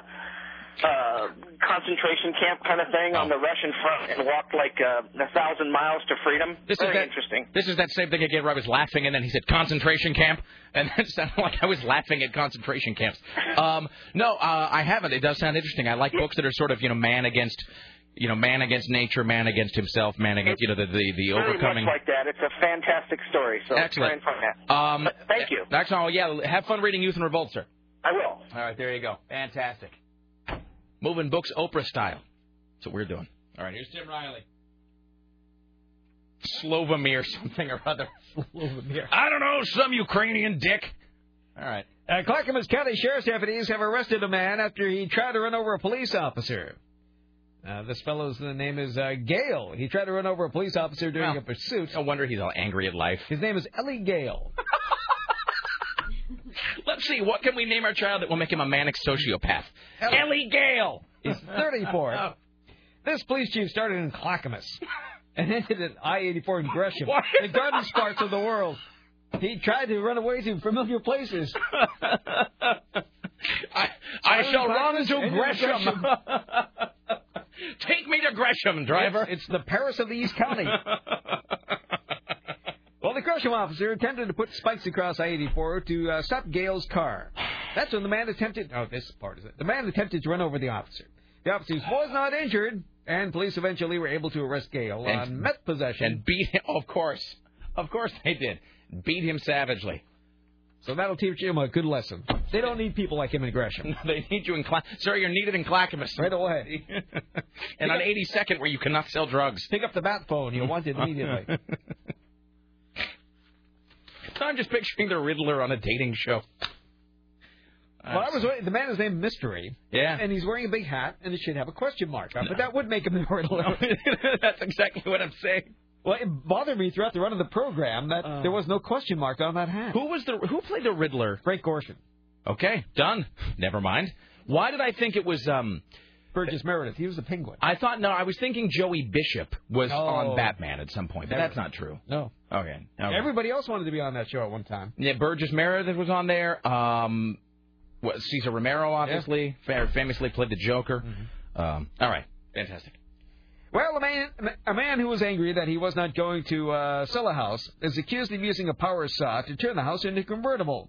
Rodney Rogers apparently thought an acquaintance was going to build a house and sell it to him, and he was living in it while being completed. After the acquaintance refused to sign the sale, Rogers used a power saw to make a lateral cut through the walls and siding. He cut all the way through the house. Only one thing that was keeping the top half of the house in common was the bottom half. The owners do not estimate the dollar value of the home. Rogers is free pending a court appearance. What would you charge him for? Sawing a house in half? This happened 50 miles east of Cincinnati. Okay, this is like some variation on the obligatory let's draw a white line down the middle of the house and split our living quarters plot that every sitcom had to do at least once in the 70s. Like Lucy and Desi did that. Did they really? I think so. Because, the Bradys did that, and so did, who else did that? I think Three's Company did it, too. Meanwhile, the head of the Catholic Church in Mozambique says he believes that the European-made condoms that are being distributed in his country were deliberately tainted with the AIDS HIV virus to kill African people. I know of 2 countries in Europe that are making these condoms with viruses on purpose. They want to finish off the Africans as part of their program to colonize this. Another little gift from the Catholic Church here. The Catholic Church is followed by 17% of Mozambique's population, and it also opposes the use of condoms. And so we can colonize where? Africa. Okay. Mozambique. Is Mozambique really a place that screams out to be colonized? Is everybody clamoring to live there? Apparently so. Doesn't really seem like that's a country on the move. Bob Dylan sang a song about Mozambique. Is Mozambique, is it a happening place? I don't think so. Nothing there but flies and sand. So really, the idea that the church can't wait to colonize it, it's like colonizing a vacant lot, I think. Pretty much. All right, here's Tim Riley. Let's see.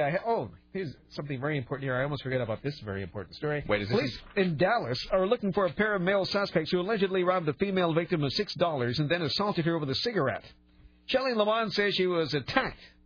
She only had $6 on her, and the suspects got upset and burned her with cigarettes. I thought I was about to be raped.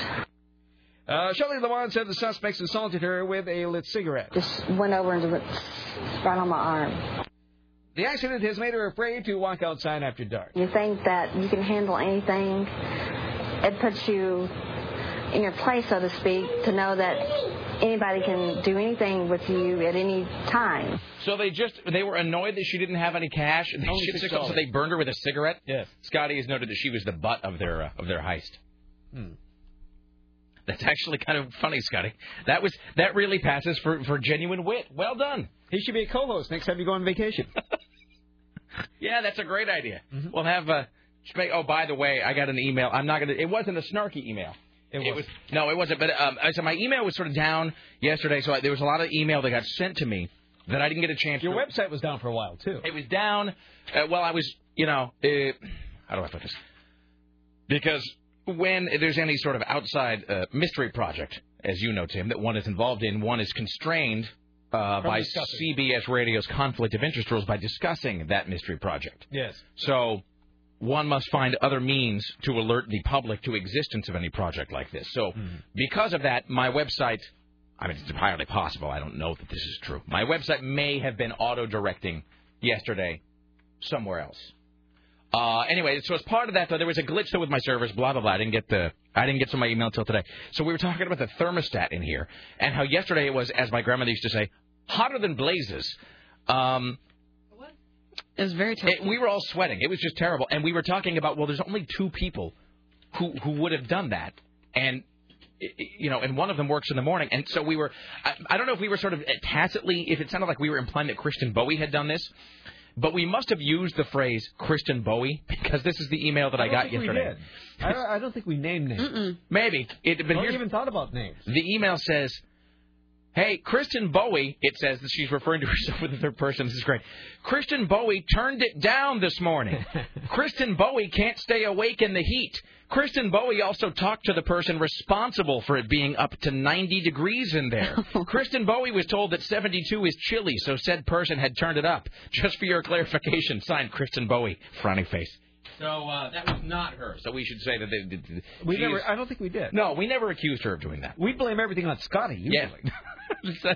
Yeah, Kristen, you should know that. That's regardless of whether he's guilty or not. Really, I mean, he's just. We don't have enough weekend people anymore. He's the go-to guy. Oh, excellent. Well, let's do more news, shall we? Hey, carnivores. The Center for Disease Control and Prevention says 21 people in 8 states have fallen ill from eating hamburgers, possibly contaminated with E. coli bacteria. E. coli. These are from 330,000 pounds of frozen beef patties. Perhaps you had one. Thanks. No deaths are reported so far in Oregon. Just excruciating, gut-churning stomach pains, followed by the liquefaction of your bowels. What I like about this is... You don't really hear that in a lot of E. coli stories. Here's what I love about this story. They try to make it more decorative by putting it next to flowers. That's so great. It's a brick of ground beef next to flowers or plants or greenery or something. And the brick of ground beef looks for all the world like a human brain. It does, doesn't it? That's disgusting. That is disgusting. Well, you people eat this stuff. I don't. No, it's true. Look, you know that I'm an omnivore. That could be a cow's brains for all we know. The weird thing is, it was weird sort of. I had a cheeseburger in London at one point, and I'm about halfway through it, and Laura goes, "Isn't that where all that mad cow came from?" Yeah. Which I think is true. Yeah. No, look, I eat meat, but I'm the first to admit that it is really weird. I mean, there are moments when you're eating meat and you kind of think to yourself, this is a little bit gross. I mean, it's not going to stop me from shoveling bacon into my head. But there are moments when I'm eating meat and I think to myself, this is really kind of revolting. This whole thing of, but then that thought is washed away by the next mouthful of steak. Speaking of meat, Tim, you'll appreciate this story. Let's see. This is from, where's I-471? Do we know where that is? What? It's a highway, I guess. I-471. Do we know where that is? No. And there's nothing in the story. I don't know if you have this problem, but sometimes you'll get stories and there is no identifying word or phrase on this webpage to tell you where the story took place. Cincinnati. Okay. See, there's nothing here. Okay, so let's do this story. This is from this morning. An overturned semi-truck filled with rotten hot dogs, sausages, and other rotting meats spilled its load on I-471 South this morning. The accident happened just south of the Southgate exit. Southbound lanes were shut down for hours as crews worked to clean up the mess. And they have a picture here of an entire, looks to be a 4-lane highway covered with rotted hot dogs. Oh. I sat right next to some guy who smelled like a boiled hot dog this morning. It was gross. On the max. All the way down. Why would he possibly? Let's think about what are the chain of events that could make a man smell like a boiled hot dog? He smelled like a boiled hot dog. You ever go by you're at a stadium and you go by one of those vats with they cook these hot dogs? in boiling water? Yeah. That's it had the same smell. You smell like a boiling hot dog. I wonder how that would have come to pass. I wonder if anyone might slip them an anonymous note at work. You smell like there's no checkbox for that though. Like you can buy those cards on the internet, like there's those sites about subtlehint.com or whatever, where they send the guy like a bar of soap with you really need to bathe. There's really no preset card for you smell like a boiled hot dog. Here's some Irish Spring. Please to scrub yourself. I dozed off twice, and every time I woke up, he was still sitting there. Every time you woke up, you thought you were inside an Oscar Mayer factory. God, boiled hot dogs are revolting, too. They really are. Yet people eat them. I mean, I'm not a big hot dog enthusiast in general, but when I am, you fry those up or you cook them somehow. Or use your hot diggity dogger. I was just going to say, if Seamus sends you some fancy schmancy hot dogger thing. But my mom used to boil her hot dogs. It's just disgusting. You don't boil bacon. Anyway. Pardon me, sir, you smell like a boiled hot dog. Look at this, though. 4 lanes of highway covered with rotted hot dogs. Pass that to Sarah when you're done, please. That is terrible. No, I want to keep appreciating my hot dog. No, you want to look at the photo, though. It's great. The photo really is wonderful. It's just because you don't ever think it's surreal. It's like a Dali painting or something. You don't ever think you'd see that. Like, why would there be 4 lanes of highway covered with hot dogs? It just doesn't make any sense. That is too bad. Yeah, look at that. Imagine the smell on a hot summer's day. Oh, my God. Yeah. It looks like a scene from Iraq. Hi, you're on the Rick Emerson Show. Hello. How you doing, Rick? What's up? Boiled hot dogs are a crime against nature first. But revolting. Oh. Yeah. No, you missed a good show last night. I don't know if you've ever seen it, but Conversations with Michael Eisner. No, I haven't. He had Gene Simmons on. He had I think it's the program network, the guy that put on Who Wants to Be a Millionaire, Survivor, all these other ones. A real young guy. They had the mayor of Los Angeles on. Gene Simmons was absolutely the best, though. He was pushing. So is it like they all on at once? Is it like a panel show, or is it? No. Each individually. He just sits across the table. They sit by a fireplace, and basically he interviews them. The only thing I didn't like about it is he's really pushy, and he cuts them off a lot. He'll fire questions off. Michael Eisner is? Yeah, and when they start to answer, he cuts them off real quick a lot of times, and you can tell they kind of get annoyed, so they just wait for him to stop yapping, and then they answer the question. But it really was good. And Gene Simmons, of course, brought a couple Kiss energy drinks, and he was pushing that, kept pushing Kiss prophylactics. It actually got Michael Eisner to open one of the energy drinks and take a taste of it and stuff. He's never-ending marketer, Michael Eisner, I guess that must be the thing, that if you get fired from your job in America, eventually someone will give you a show talking to other people on television. Yeah, well, it actually was a good show. I think you'd really enjoy it. Didn't Sarah? Sarah told me this morning. Wouldn't you say that, Sarah, that you read an interview with Gene Simmons today where he said he wasn't giving his kids any money when he died? Yep. Because he was. I want them to have to work their way up just the way that I worked my way up in America. Yeah. That's exactly what he said last night. He did say, he said their rent and their food will be taken care of. He said, but they're going to have to get up and go to work just like I did. Here's a dumb question. Is the energy drink just called Kiss? I want to say it was just Kiss energy drink, but I can't swear to it. It's just so great and dumb. Yeah. All right. Excellent. Thank you, my friend. All right. There you go. That's Mike. Yeah, I mean, Gene Simmons is all that is good and wrong with this world at once. He is both God and the devil in that way. He really is. The funny thing about that is, apart from the obvious, is that, a Kiss casket. For the love of... But there's an interview that Gene Simmons did in the early 90s where he was talking about how the big downfall of Kiss in the 70s was that they over-merchandised. And there's this interview he does where he's like, well, and the big problem with Kiss was in the late 70s we just over-merchandised and we put our name on everything, and the music took a back seat because we thought that we wanted to just milk the brand name for all it was worth. And he's talking about this, and then he actually says, in sort of a comedic exaggeration, he says, and there were Kiss video games and dolls and board games and tampons. And the tampons is clearly, that's like the laugh line. That's the laugh word. Because you're supposed to laugh at the hilarious idea, because that's insane, right? You're supposed to laugh at the notion that he ever would sell something like a Kiss tampon. And yet he now sells things that go on your penis that say that he sells a thing that covers your penis. Does it that say says kiss on the condom? I don't know, but I mean, really, would you be surprised? No. Would you be picture surprised? Of his face? Yeah, when the condom is unrolled and there's just Gene Simmons' tongue right on the front of it. I mean, what could Gene Simmons sell you at this point that would surprise you?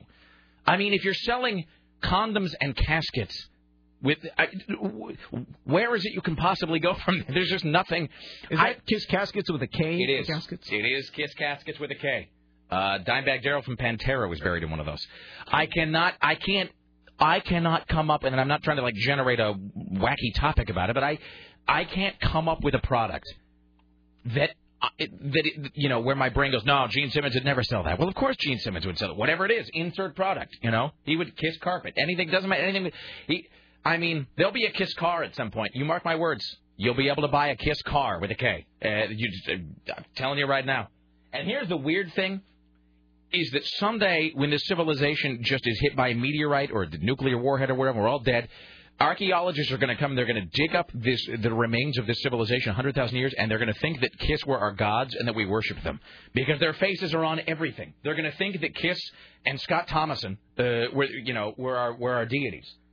Let's see. We've got a school bus story, bacon, or books. Well, let's get this book call. Hi, you're on the Rick Emerson Show. Hello. Hey, Rick. How you guys doing? What's up? I couldn't get in yesterday. I couldn't remain on hold, but you had Mr. Skin on. Yes, sir. Great stuff. But just for the edification of your listeners, there's also another publication. It's called The Bare Facts. Oh, is that like where you can see chicks get nude, whatever? No, it's just basically text, and it just describes. No, but I mean, it's a guide. Yeah, exactly. Yeah. Craig Losada is the author. And I think that one's actually been out for a while too. I think that's actually kind of an old school guide.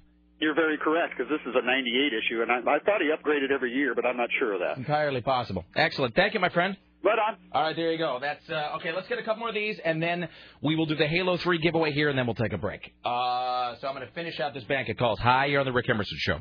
Hey, Rick, what's up? What's up?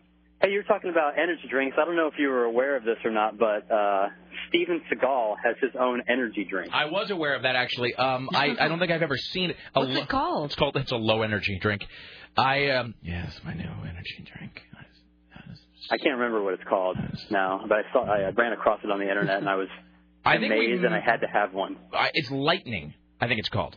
Yeah, Canned Lightning. Canned Lightning. Yeah. And also, I just wanted to say real fast, there is someone in pop culture who has boiled their bacon. I was wondering if you knew. Of course, it's Lane Meyer's mother. Excellent. What did she? Why did she boil? Because. Why did she boil it? I forget. Because Lane's dad didn't like all the grease from fried bacon, so she boiled it. You don't like all the grease from when I fry bacon, so I boiled it. Yeah. You like raisins. All right. Thank you, sir. Thank you. All right, there you go. Let's see. All right, Scotty, so here's what I'm going to do. I'm going to finish out these calls, and then we'll take caller 5. Not now. We'll take caller 5 here in a few for Halo 3. Hi, you're on the Rick Emerson Show. Hello. Hello, Rick. Hey. I've got a fun fact for you that's been keeping me happy all week. That doesn't sound at all weird. Go ahead. So I found out about a new elementary school outside Seattle. Their big thing is, I guess they don't have any buses. They've penciled it out, and the money they save on insurance and all that, they can actually just afford to build more schools. So this is the pilot school. The big thing is no buses. So they named it. Sorry, go ahead. Okay, but what do they name it? Rosa Parks Elementary. I'm not kidding. That's bad. So now no one gets to ride the bus, Whitey. How do you like that, white man? Suck that. No bus for you. That's wonderful. That's great. So how do kids get to school? They build enough schools that all the schools it serves, or all the houses it serves, are all within walking distance. That's pretty interesting. Well, fair enough. I mean, look, but the school buses are death traps anyway. Exactly. When's the last time you ever rode a school bus that had a seatbelt? I mean, none of them ever have any seatbelts. You roll down a hill in that, you're dead. And the best you get is that little pad right there where you smack your forehead if they hit the brakes. Totally. Really, it's just the football player behind you slamming your face into it. Yeah, probably. And the bus drivers are all toothless Nazis anyway. They're all insane. So, it's true. All right, Rosa Parks, that's genius. Thank you. It is brilliant. Thank you. 232nd best show ever. Okay, thanks. No buses at Rosa Parks School. That really is great. All right, Scotty, we should clear out these calls here. Thank you, sir. All right, it's 5:03. Oh, I got to announce a cool thing before we do this. Yes? Oh, here on KCMD Portland. Let's see. How did we get so far behind? We're not far behind. We're 17 minutes behind. We're not. Okay. We've taken a spot break in quite some time. No one notices. If you don't point it out, no one notices that. Hey, I do want to mention this, though, before we do the Halo 3 thing. Don't forget, tonight is the Cannes Film Festival, and here's another reason you should care about this. So I will read you the copy that lets you know, that illuminates these points. AM 970, Scotty, right now, yeah, we'll take caller 5 right now to play for Halo 3.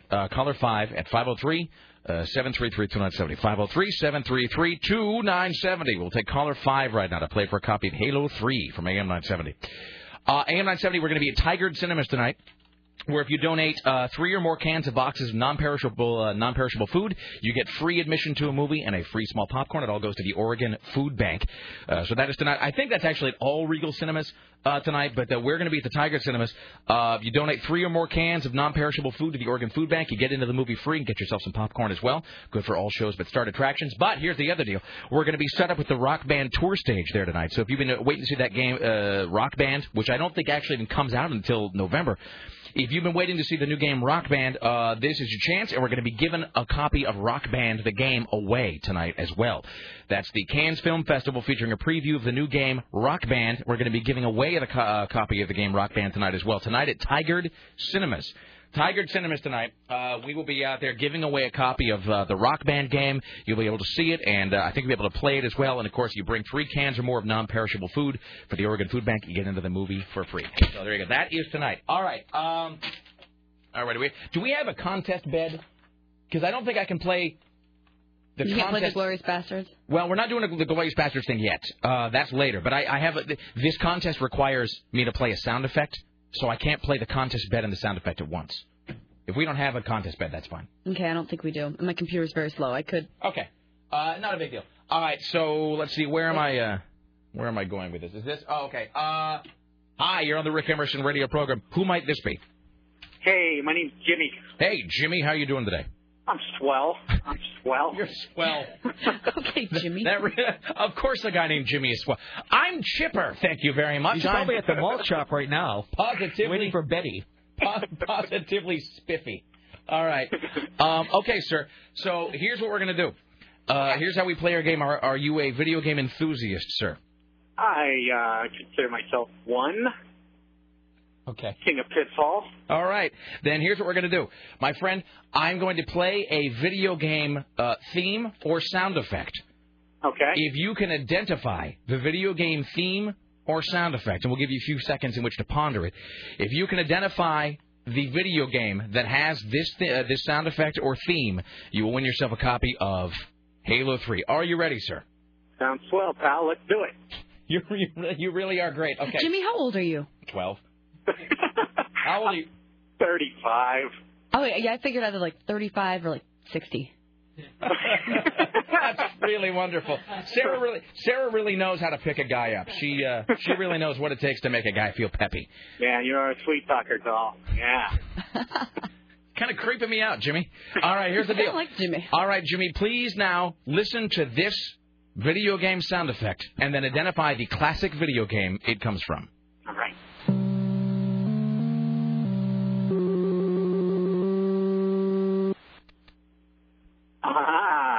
That's the original Donkey Kong? Well done, Jimmy. Congratulations, my friend. That is the introductory theme to the original Donkey Kong. Lovely.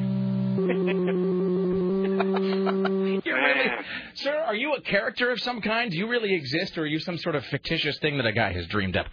Jimmy, no, I'm the real McCoy. Okay, you're weirding me out. I'm going to put you back on hold. Scotty's going to get your info. Congratulations, Jimmy. Gee Willikers.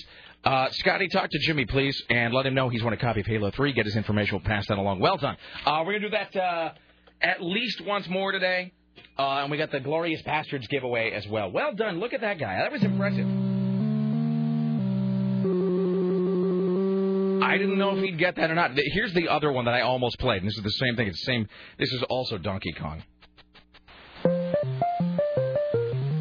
I almost did that one as well. So Yeah, that other one sounded kind of more foreboding than I thought. Yeah, it's kind of a weird game actually when you think about it. I don't want to you don't want to put too much science on it as they say, but if you really think about Donkey Kong or King Kong for that matter, I mean, people over the years, I think a lot of this is retrofitting. How you'll get people to go back and they try to put meanings. Wizard of Oz is a political allegory for which is whatever. But people will do the same thing with King Kong, where they try to read all this weird like racial and sexual tension into a movie that I think was just like a monster film. But they go back and they talk about it. Well, this represents the white man's fear of blah blah blah. But Donkey Kong is.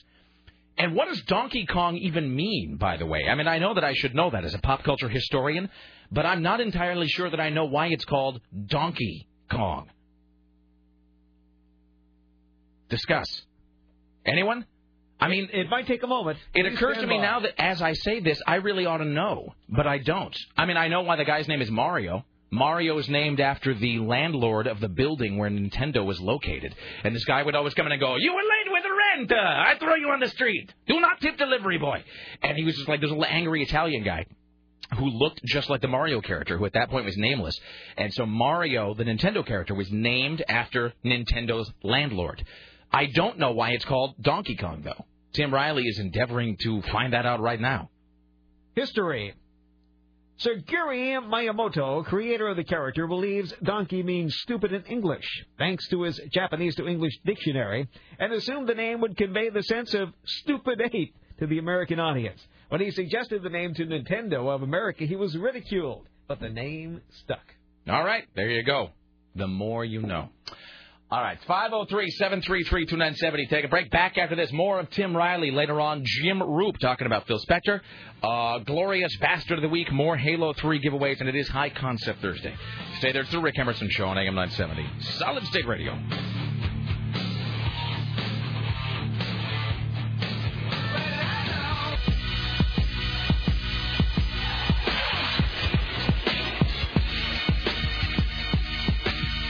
It's the Rick Emerson radio program, continuing the trend of reading things from from the children who are learning. Here's another thing we got yesterday I get a chance to read already today before it becomes 2 days dated. Yesterday I told this disturbing story about finding these photos in my sister's glove box where she was pushing a child out of something, that I didn't want to see. I mean, really under any circumstances. That's just, anyway. So I got this, and we got several calls from people echoing that story about how they inadvertently witnessed something unpleasant. Rick, this is from Carl. Hello, Rick. I was flipping through an adult newspaper. It's a long story, not that interesting, but I was flipping through an adult newspaper. I was busy reading the ads for fun people section, and in one of them was a photo with the face blacked out with a bar. I don't think that's a thing they do anymore, by the way. I don't think they do that, where they did it with this white supremacist group. Yeah, yes, but I don't think they do this sort of Betty Page thing anymore with the black bar across the eyes, which really doesn't render anybody unrecognizable. Do you know what I mean? Like if you showed me a picture of Sarah just like sitting on a sofa somewhere with a black bar across, like somebody's bust. I wonder what was there. Yeah. The scales. That's like when you see those like those 60 Minutes programs or whatever, where they don't. The person is just shown in shadow, and and the person is clearly completely recognizable to anybody who knows them. Just sort of so anyway, I've been stealing from work pretty regularly. And you're just like, well, who doesn't know who this is? Anyway, I was reading through the ads for fun people in the adult newspaper, and in one of them was a photo with the face blacked out with a bar. It was a woman in obviously leather-type lingerie or bondage gear looking for XXX-style fun. And next to her, next to the woman looking for bondage fun, the woman in lingerie with her face blacked out, next to her in the photo was an Afghan that my wife had once made for her mother. Also the kindling holder that my grandfather had made for my mother-in-law. Also the beanbag chair that we have taken many photos of over the years at my mother-in-law's house. Good God Almighty. I can never sit in that chair again, ever, ever, ever. The next Thanksgiving dinner was very awkward. That's exactly what you want to see. Picture of your mother-in-law with a ball gag looking for good times in the back of a newsprint magazine. Excellent. Here's Tim Riley at the Ministry of Truth. And now, from the Ministry of Truth, this is Tim Riley. Blackwater, USA triggered a major battle in the Iraq War by sending an unprepared team of security guards into an insurgent neighborhood, a move that led to horrific deaths and a violent response to U.S. forces. That, according to a congressional study released today, like we didn't know that. The private security company, one of the largest working in Iraq, and under scrutiny of how it operates, is also faltered for initially installing its guards being untrained and equipped for the impending inquiry.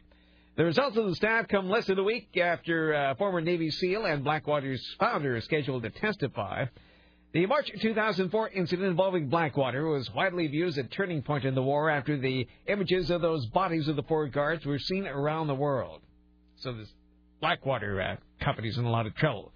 One of the mothers of one of the deceased, Donna Zervko, whose son Jerko died of the incident, says she hopes the staff report will lead to more oversight and more discussion on the use of private contractors in Iraq.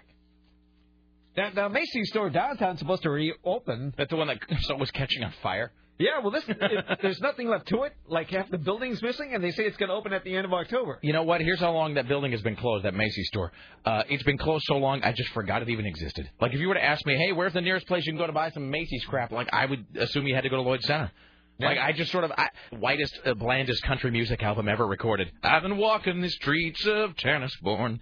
The Macy's downtown, I remember I tried to go there, God, it must be like 6 months ago, because I needed, I don't know, like socks or something. I needed something, whenever buy something or other. And I tried to go in, and there was like a really angry, burly woman at the front. It's closed, stay out. And I wondered, the whole building looks like it's being held up by a couple of 2x4s. I mean, what is it they're remodeling it and turning the top floors into a hotel. Yeah. All right. Let's go stay at the Macy's, honey. That'll be really sexy. They say it's going to open at the end. Actually, I like Macy's better than the other store it used to be. Meyer and Frank. Yeah, they're much politer. But is it the same store? They have a different selection of merchandise. But I mean, is it sort of like, in other words, is it like where did the Macy's just come in and just put their name on everything, and it's the same? No, I think it's more upscale now. All right, so it's actually they have better merchandise. It's actually a different store. Yes. All right. Mm-hmm. Their fondue kits are of a higher quality. Yes, I agree. All right. So anyway, they say this new Macy's that's like hanging by a thread downtown is going to reopen at the end of the month. It's a Potemkin Macy's. It's like that town in Blazing Saddles. You just lean on the building a little too hard and the whole thing just comes down. Yeah, it says the grand reopening party is scheduled for October 24th at 5 p.m. That'll never happen. There's going to be a ribbon cutting. Then when they cut the ribbon, the whole front of the store is going to fall in. Say, ribbon cutting followed by a floor caving and a roof destroying. I don't see how that's going to work. But apparently they have confidence. Greg Oden, remember him? The Trailblazer was supposed to change everything. He walked into a news conference today on crutches. Blazing a path to the doctor's office. The new Blazer manager said, hey, you can see us on crutches. And we're excited about that. I blew that joke, too. I should have been blazing a trail to the doctor's office. That would have been funnier. He showed up on crutches? Yeah. Mm-hmm. Well, he just had knee surgery. I know, but you think they would at least put him in a wheelchair. Well, no. Just strap him to a gurney and wheel him in. No, I was going to say that you think they might try to stage manage that a little more to where you don't let the press in until he's already in the room, standing behind the podium, and then you let them so, you don't want photographs of that guy on crutches everywhere. You think that, I'm just saying, just as they stage manage all of George Bush's appearances so he doesn't quite look as incompetent as we know he is, you would, if I was handling this guy's press appearances right now for the Trailblazers, I would keep the press out of that room, wheel his old bones in there, prop him up behind the podium, duct tape him to whatever you need to. Then you let the press come in, they talk to him, then the press leaves, then you let him collapse onto the floor again and wheel him out. Because now it's just going to be endless photographs of the $10 million knee that's never going to work. As yesterday's positive report card shows, children do learn.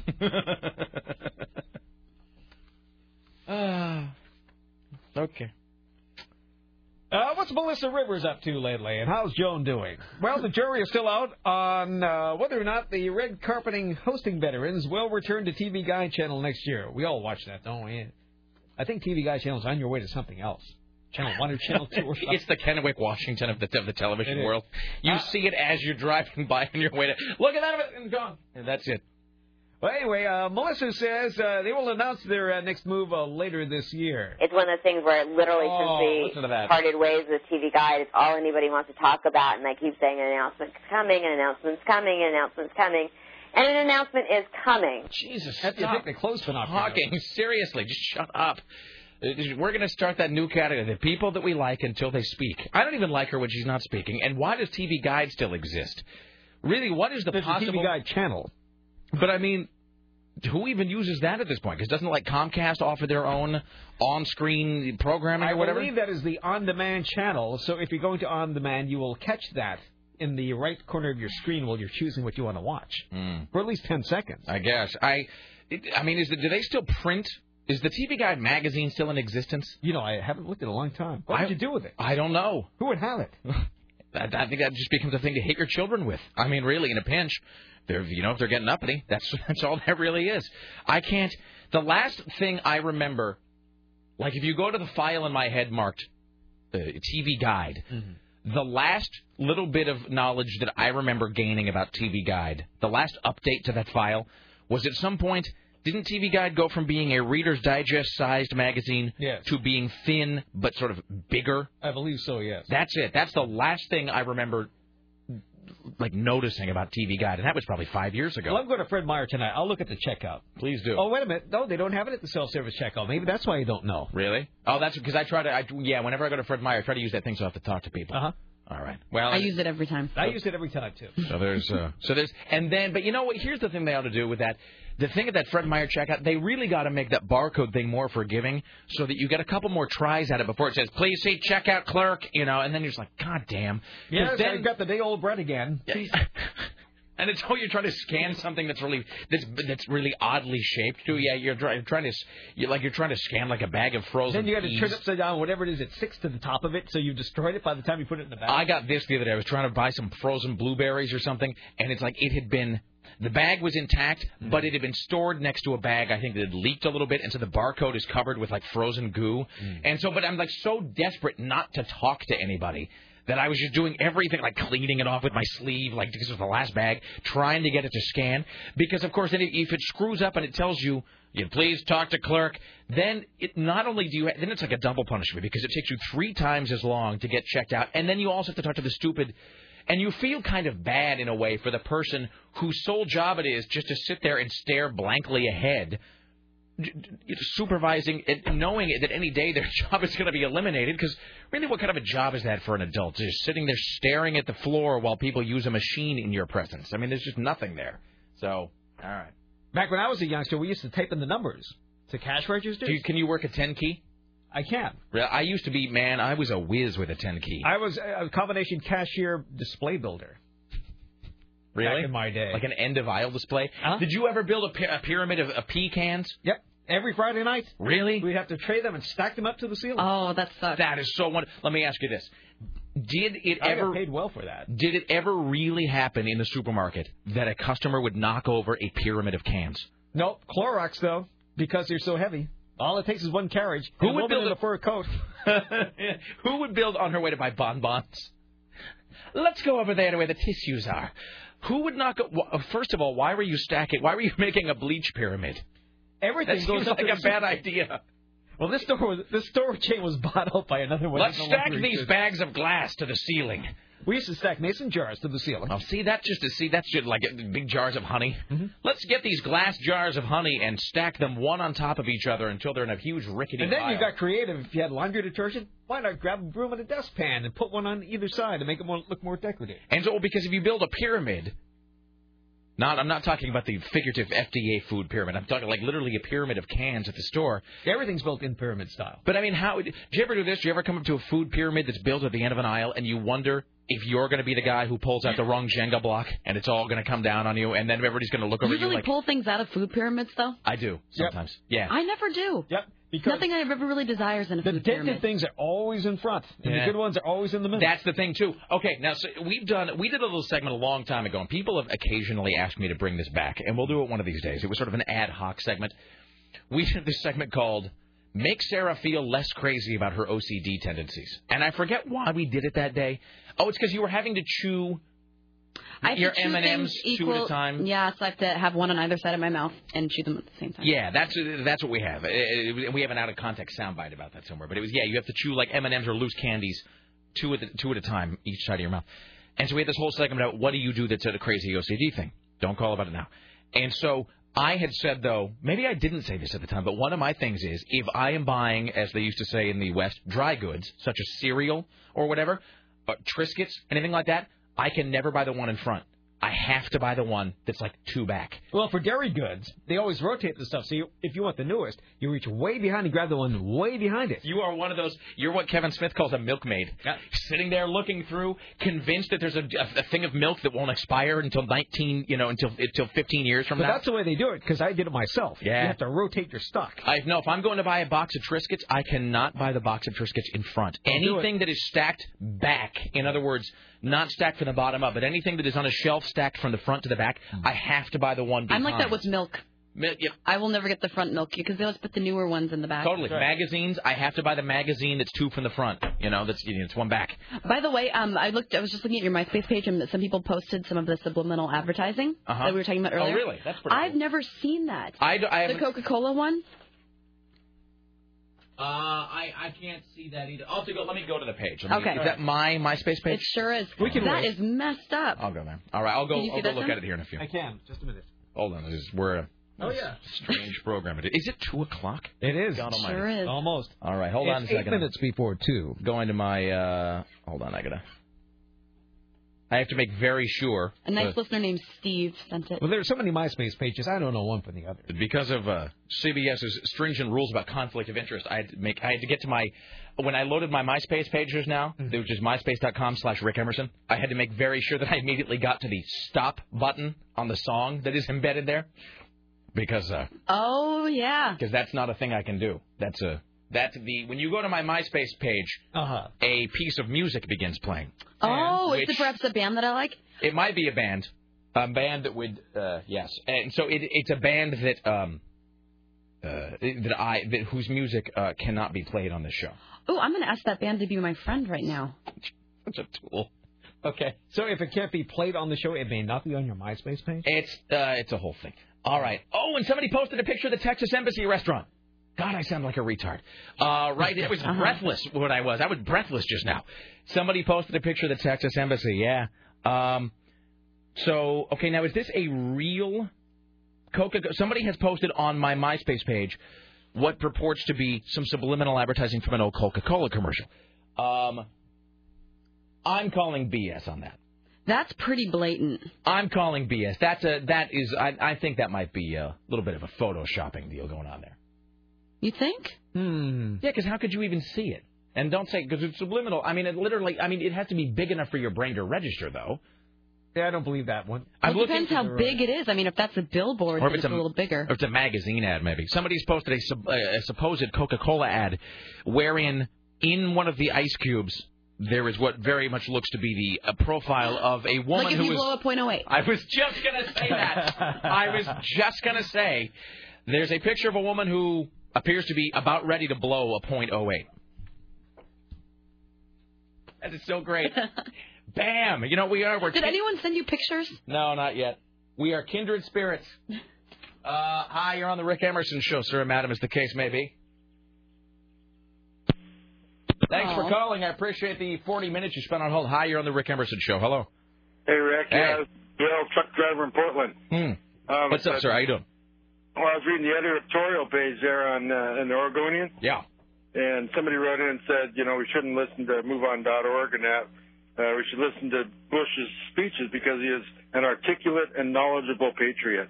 Did they really? That's kind of funny. Did they put at the end like psych, or like not, or I thought it was some kind of joke, and I read it a couple times, and I think this person really believes it. Yeah, maybe it was opposite day where they were writing that, or maybe they were writing it from the Bizarro world. Bizarro world, exactly. The Bizarro world where Bush has a Z on his chest, or whatever the hell that is. Yeah. How many speeches do you have to listen to before you realize the guy's an idiot? True. Thank you, sir. Thank you. Do we have any speeches, Tim, where George Bush might sound like he's an idiot? Do we have an idiot? Yeah. Do we have any? As yesterday's positive report card shows, children do learn. That is so great. You can't make it up. Hi, you're on the Rick Emerson Show. Hello. Movie quote for you.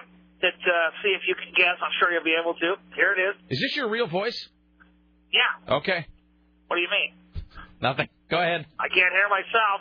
Okay. We're the richest men in Astoria. What movie is that from? Well, that's not the Goonies, and that's the only movie I know that has anything to do with Astoria, is it?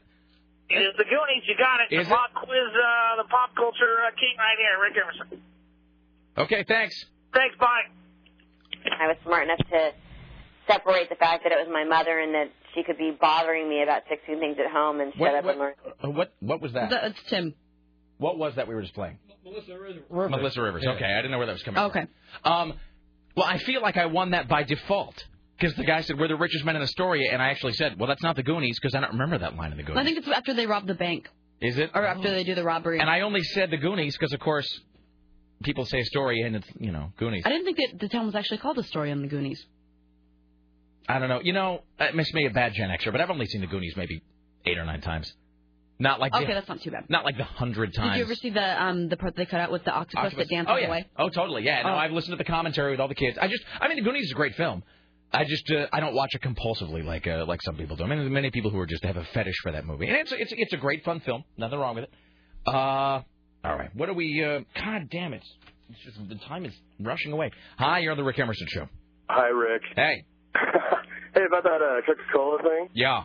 That is the real deal. That's not actually photoshopped. So where is that from? I saw a thing about it a while ago. And it was talking about a subliminal advertisement, and it was, if I remember it right, don't quote me on it, but it was like the guy that actually designed that poster. It was supposed to go on the back of buses, so that if you're sitting in traffic, you would see it. He found out he was getting fired. I was going to say, it doesn't seem like it's subliminal advertising. That's a subliminal FU to the company. Oh, yeah, it totally was. He found out that after that piece was done, they were going to fire him, so he put that in there so that when you're sitting in traffic, you're watching a woman getting ready to blow a .08. Yeah, that's the... That's exactly what that is. You know what it is? It's not a subliminal bit of advertising as such. Yeah, it's just a guy who wanted to stick it to the man as they fired him. Yeah, no, I'm all right, excellent. Stick it to the woman? Yes, stick it to the woman. I'm sticking it to the woman today. And, because, really, let's be honest, because if we're going to have equality, we shouldn't just be sticking it to the man. Amen to that. We should be sticking it to the woman. Yeah, there's some show about, I think it was, on Discovery Channel or something like that, or A&E or something. Excellent. Talking about all the subliminal things like that, and that was one of them. Great. Thank you. Hey, thank you. There you go. Sticking it to the woman. Well, that's like, and there's the famous, the so-called phallus in the palace, the golden male member, which is purportedly visible in the Little Mermaid castle. Well, I have the old VHS one with the castle made of turrets.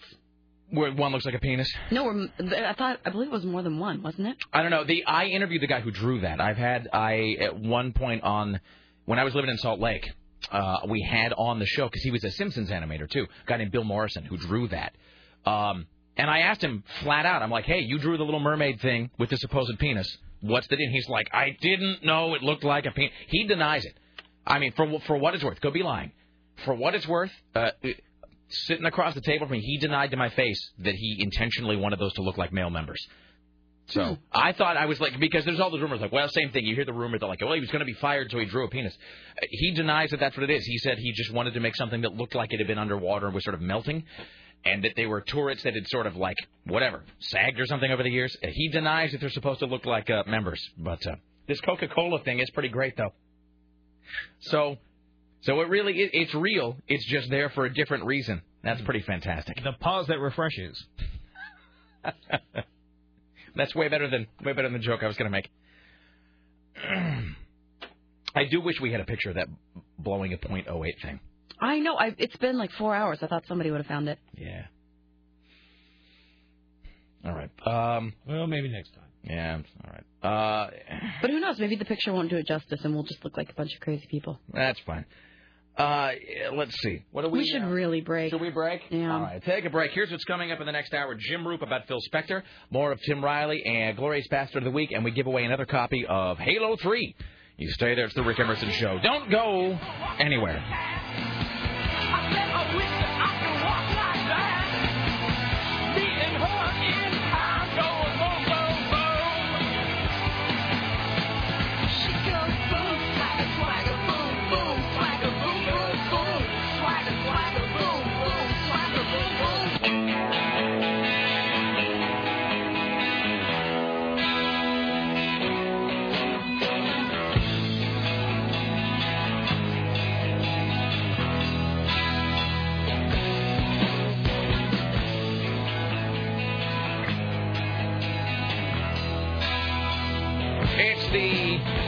Rick Emerson radio program. 503-733-2970, 503-733-2970. Don't forget, tonight is I did get some great emails about this, actually. The Cannes Film Festival. Somebody wanting to know, who's Cannes? I am so there. Anyway, Cannes Film Festival tonight, AM 970 will be at Tiger Cinemas, where you can donate 3 or more cans or boxes of non-perishable food. And yes, to the guy who emailed me about macaroni and cheese, that does mean macaroni and cheese. I do believe a boxed macaroni and cheese, I think that does count as that. He says, I'm planning to see The Simpsons with my wife tonight at Tiger Cinemas. Are they only accepting cans, or can you bring other non-perishable food? Yeah, anything non-perishable, but I think they say cans because it's kooky. Anyway, so we're going to be there tonight. AM 970 at Tiger Cinemas tonight. If you donate 3 or more cans or boxes of non-perishable food, you get free admission to a movie and a free popcorn. The offer is good for all shows except starred attractions. That is tonight at Tiger Cinemas. The real great thing about this, though, is A, it helps the Oregon Food Bank, and B, we're going to be set up with the Rock Band tour stage. So if you've been waiting to see Rock Band the game, which is sort of, this rock star, but Rock Band is like where there's a drum kit and like a bass and there's somebody who can sing. So it lets you do it with 3 other people, so you can be like lifeless dorks all at once. It's just kind of doing the whole band. So and I don't even think the game is out. I think it's like November that it comes out. So you've been waiting to see Rock Band. This is your chance, and you're going to be able to play it. And I think I know we're giving away a copy of Rock Band tonight. I think you'll be able to play it as well in kind of a big screen. There's like a whole stage. So Rock Band is a video game? This is like the other day when you said, is Halo 3 a video game? I'm so confused. Yeah, because video games never sound... The other could be a movie... It's true. No, that really is true. Rock Band, well, you've seen Guitar Hero. Yes. Rock Band is like that, but it's not just guitar. There's guitar, bass, drums, and then you can sing as well. So it's like a 4-person Guitar Hero. It's the full band. Okay. It's kind of cool, actually, because Guitar Hero is just obscenely addictive, and this is the full deal. So it's a full band, and it's not going to be out until November, but you can play it tonight, see it tonight, and we're giving away a copy tonight as well. So that's your chance to see. It's going to be at the Tiger Cinemas tonight for the Cannes Film Festival. So bring some food, help those who need the Oregon Food Bank get into the movie, see Rock Band. It's a cool thing. So that's tonight. Okay, so that's tonight. We got the Glorious Bastard of the Week to do here in a short while. We'll do one more giveaway of Halo 3 this hour as well. I may or may not announce the next giveaway we're going to be doing, which is next week. I may or may not have a chance to actually announce that today, so it's busy. And then I think we should be talking to Jim Roop. Let's see when. 4 minutes ago. Sarah, why don't you call Laura Confiso? You don't even start. Let me... Hi, you're on the Rick Emerson Show. Hello. Sarah can verify this when she goes home tonight, but just to let you know, in The Little Mermaid, not only is there a penis and that there appears to be a male member in the castle. Yes. That is correct. Also, the priest becomes visibly aroused when he is there marrying him. I remember for just like a second. Yeah, he does. Friends the other day. What, really? Seriously. See, I've only seen The Little Mermaid once. And then I just never saw it again. So while he's marrying them, there's a moment where he is tumescent. Well, he's in a state of excitement. That is correct. Why would that be there? I have no clue. It's Disney. I don't know. Maybe there's some sick people working there. Oh, somebody by the way has clarified about this. It's a Small World ride. The deal with It's a Small World, I guess it wasn't Donald Duck. It was, let's see, where did I put the email? The deal with the Small World ride is that apparently for a long time. Okay, here we go. A massive mural, and I guess it wasn't in a Small World, just somewhere in Disneyland. It says, a massive mural in Disneyland used to have 2 Nazis saluting Walt Disney. Took them decades to notice it and paint over it. And this is from someone... Wow. And this is from someone who really knows Disney inside and out. I'll put it that way. This is from somebody who I know is who's very knowledgeable about the Disney company. It says, yeah, massive mural at Disneyland used to have Nazis saluting Walt Disney. I love the idea that it was just there for decades, too. Stuff like that is just, you can't get away with stuff like that in the digital era because people, it's like all those guys who went to see Who Framed Roger Rabbit, and for just a second you believe you see the private region area of Jessica Rabbit, but you're not really sure. And there was some sort of a I mean, I know it's perverse and whatnot, but there was some sort of a cool, sort of weird mystery about some of that kind of stuff. Like, did I really just see that? Well, who knows? And there's a little bit, it's kind of I don't know, disappointing in a way when all of that stuff is, you'll forgive the pun, sort of laid bare and everybody sort of can find all that stuff out. It's sort of whatever. All right, excellent. Thank you, sir. No problem. All right, in The Lion King, too, there's supposedly this sequence in The Lion King when I think it's a cloud that is in the background or something and it spells out like the word sex or something for a second. I remember that, yeah. Yeah, it's all... I mean, I don't know how much of that is true and how much of it is Well, just... I found the Who Framed Roger Rabbit thing, which is pretty disturbing. It is. It's totally disturbing. I mean, the idea that an animator had to sit there and go, what would the genitals of Jessica Rabbit look like? I mean... And don't even... I mean, yeah. I mean, that whole thing. I'm just going to stop and I'm going to get it out of my head now. It kind of looks like sex. What are you looking at? At the still from The Lion King. Okay, all right. I wondered what you were looking at that you thought looked vaguely like sex. It's everything but sex. Let's welcome now to the Rick Emerson Show from Los Angeles, where you can kill anyone you want, and nothing will be done to you about it. No one will ever incarcerate you for it. Jim Roop, hello, sir. Howdy. Boy, you picked the wrong day to quit smoking, to quit taking amphetamines, to stay home sick, whatever that line from Airplane is. Yeah, believe me, when I realized what was going on, I was pretty ticked off. Yeah, how dare Phil Spector get that bastard! I knew he'd do that. Yesterday we did sort of make a what's the phrase I'm looking for? Just sort of a cursory call to CNN yesterday afternoon to say, hey, we know Roop is sick. He's probably not up and around doing this. You got somebody, and they didn't have anybody talking about it yesterday. So it's this is it, man. We're breaking the seal on this whole discussion with you right now. Yeah, but this isn't over by any stretch of the imagination. Oh, they're going to try him again like tomorrow. I mean, well, they're going to request a retrial. However, number one, is it going to get granted? And number two, is Spector going to try and opt for a plea? And I guarantee you, if Spector says, let's make a deal, the DA is going to say, no way, man, unless it has some kind of prison time involved, Because I know the DA just wants this guy in jail. Yeah, well, I hate to compare this to O.J., but we sort of live in a world where everything like this has to be compared to O.J. I mean, doesn't it just seem like Paris Hilton notwithstanding, you can just kind of do whatever you want in L.A. and you never go to jail? I was researching a lot of that today, and I have come to the conclusion that really the rich, the famous, the privileged, those with money seem to get a fairer trial than the poorer people, only because if you take a look, and I was looking at the resources that the DA's office and the police department has in investigating a crime, in mounting a trial.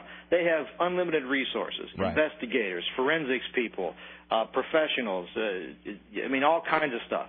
If you have a public defender, and they can pick the best and the brightest to try a case, if you're some poor slob getting a public defender, you don't know who you're getting. No, it's true. And you don't have any money to hire any kind of experts of any kind. So really, the poorer you are, the less known you are, the worse chance you have of getting a fair trial. It is true. I heard two really good phrases used about this over the years. One is, and I think it was about, I forget who this was even about, but somebody said they were talking about some court case, and they said, so-and-so had only a public defender between them and the virtually unlimited resources of the state. Oh, yeah. And, I mean, when you say... It's one thing to say, it's not like I'm some big defender of Phil Spector, but it's one thing when you say Los Angeles or California or whatever, but really, when you say... Look, he was being prosecuted by the state. You really do start to get a sort of Orwellian understanding that this is the fully unlimited resources of the government trying to put you in a small box for the rest of your life. I'm not saying that Phil Spector's innocent here. Right. I'm just saying that I don't know about that whole argument that the rich and the privileged, can buy their way out of justice. I think they're just able to mount an equal defense to whatever they're being charged and prosecuted. I firmly believe that now after talking with the DA's office today. And, the months and the years of the investigations and the experts and the testing of evidence and all of the stuff, I'm thinking, man, I hope I never get my ass in trouble because I can't afford, I'll go to jail. I think it is axiomatic. Somebody said this about O.J. at one point, and this is the truest statement I ever heard about O.J.'s, they call it the Dream Team. Is Cochran the only member of the Dream Team that's dead? No, yeah. Okay. No, isn't Kardashian dead too? See, we couldn't remember yesterday and I just forgot to look it up. Well, whatever. Anyway, somebody said this about O.J.'s dream team, and this is the truest thing anybody ever said. They said the equation sort of mathematically is like this.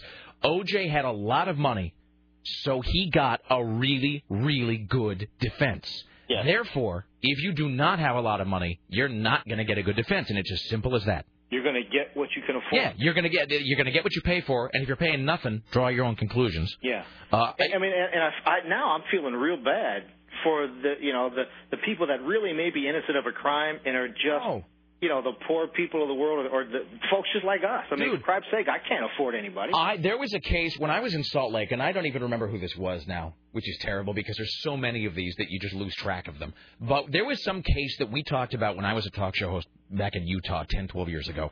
And the deal was, I forget what it was, but it was either a woman or a couple.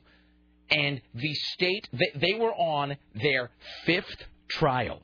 Because the government had prosecuted them for whatever the crime was, I forget. And they had 4 hung juries in a row. Not acquittals, but 4 hung juries in a row. And the state, I mean, think about how exhausting one trial must be. Hung jury, try again. Hung jury, try again. Hung jury, try again. And there's no limit. The state can do that as long as they want. And I mean, when you're on your 5th trial with the government trying to put you away forever, I cannot even imagine how terrifying that is. And, Phil Spector is a pretty fragile young man, or not young, but a pretty fragile human being. Oh, yeah. I don't know that he can stand another trial like that. Well, especially because they were trying to put him away for like 20 years, which is effectively life if you're that guy. Yeah. So you got that hanging over your head. It is one of those things where you see both sides of the coin that he's clearly nuts, and there's a better than even chance, I think, that he did it. But at the same time, you do recognize, somebody described the legal system one time to me as this huge machine that has all these gears and cogs and wheels, and that you're constantly walking by it every day with really loose pant legs, and that if at any moment your pant leg gets caught in the gears of this machine, you have to, as fast and as hard as you possibly can, get your pant leg out of those gears, because every single turn of those gears brings you deeper into the machine, and you'll never get out eventually. Yep. And that's, I think, what the criminal justice system is like. So I sat through a lot of this trial, and I really think I can't understand why 2 people still can't figure this out. I honestly believe that the prosecution put on a pretty good case for as circumstantial as it was. Although something that the foreman said yesterday about he's kind of happy that peer pressure isn't what swayed these people to join the other 10. Right. Because what a sad commentary that would be on the criminal justice system. So in a way, it's kind of a hooray, it works kind of. Well, the system does work. I mean, it just doesn't always give you the outcome you want. Well, that's true. And this is definitely not the outcome Phil Spector wanted, because there's still going to be some crap he's going to have to go through here. And plus, they tried to get that civil trial going today, and the judge. I was over there today, and the judge in Pasadena said we can't even visit this thing until we figure out what's going on in the criminal case. So he had to put the civil wrongful death case on hold until they figure something out with this criminal trial. And I was a little confused in it. I wasn't sure if there has to be some sort of remedy in the criminal trial, a verdict or a drop the charges or whatever, or if once the criminal, I wasn't sure, and I could not get a clear understanding if that criminal case has to be completely through before the civil case can move forward. It would almost I can't even imagine that guy trying to, not that he's doing all the work, but that guy trying to juggle 2 different trials at once for the same crime. That would just break your brain. He fired one of his lawyers today. Roger Rosen was fired. For what? He just said he was let go. Is he just irritated he didn't get irritated is not the wrong word probably, but is he just pissed he didn't get the full acquittal, and so he's changing it up? It wouldn't have been Roger Rosen I would have gotten rid of, though. I would have gotten rid of Brunan or the Plourde, that guy, because Plourde was stumbling all over himself during some of the cross-examination. Roger Rosen seemed to be the only one with his head on straight. He was the one that pretty much took over when who's the other character when he took off, the New Yorker. The guy. Yeah, the guy. The guy with the TV show now. Oh, yeah, I know who you're talking about. Yeah. When he was absent, Roger Rosen pretty much ran things. So why he was let go, I don't know. I mean, it could be that Roger Rosen just said, "I'm done, man." So does it stand to reason it's going to be another 4 years though before the next phase? It depends. It depends on if most of that defense team stays on board. I'm guessing that they can streamline the defense and the state can streamline this case because they know where the pitfalls of these two cases are. So it should be a little easier. I would imagine it should be a little easier to do this thing, and it shouldn't take 5 months. But I didn't think it was going to take 5 months for this one anyway. But, if you're Spector, though, you got to figure that it was 10-2 to convict. So he's lucky he didn't get convicted this time. So you got to figure he doesn't want to face another trial because he knows the odds are he'll get put away. So it is to his advantage to delay it as much as possible. And if that means firing your whole defense team at the last minute, that might be a strategy for him. Yeah, that's true. Well, that's what Robert Blake kept doing. Remember? Yep. He kept firing lawyers, so everybody had to get up to speed. I need 30 days, Your Honor, to read up on the case. Then you have to wonder why the strategy was to fire the guy today. Why not wait until the judge says, okay, we got a trial date of this, and then when that trial date comes up, Phil Spector says, I fired my lawyer. This guy's got to get up to speed. It sounds like you have a new job waiting for you as Phil Spector's defense advisor. Yeah, I'll tell him to give up. There's the bridge. Chief strategist. Hey, I have to ask this by law. What's up with O.J.? Is he just sitting somewhere? Is he what? Is he just sitting somewhere? Well, he's not on bail. From what we understand, he's in Miami. All right. And there is a hearing, a status hearing on the 22nd of October, but he does not have to be there, just his lawyer.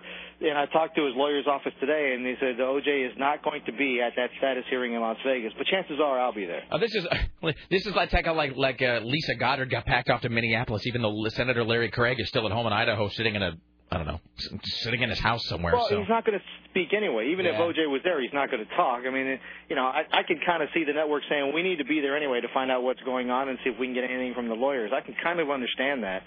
But the Larry Craig thing, I don't know. He's been talking the whole time. I don't know. I think if he was there, he'd be yakking his head off. We're living in a strange time, Jim Roop. It's a beautiful thing for me. It is. You and me both, brother. I love this country. Yes, all right, sir. Enjoy the rest of your day, my friend. Thank you, Bob. There you go. CNN radio correspondent James Roop. All right, I will play us into break here in just a second because we have to do this.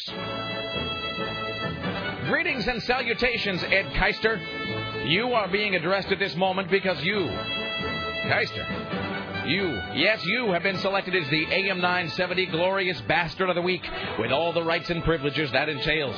In addition to the envy of your fellow man, you'll receive a bountiful cornucopia of swag from the AM 970 pile of crap, including a brand new copy of Halo 3, as well as the wonderful knowledge that for at least this 1 week, sir, you are just a little bit better than everyone else. Enjoy your newly elevated status, and don't hesitate to lord it over the less fortunate. That's why they're there. Congratulations, Ed Keister. Thank you for listening. You, sir, are the Glorious Bastard of the Week. You're not a glorious bastard. You got to do it right now. Go sign up at 970.am. Tim Riley around the corner and more. You stay there. It's the Rick Emerson Show.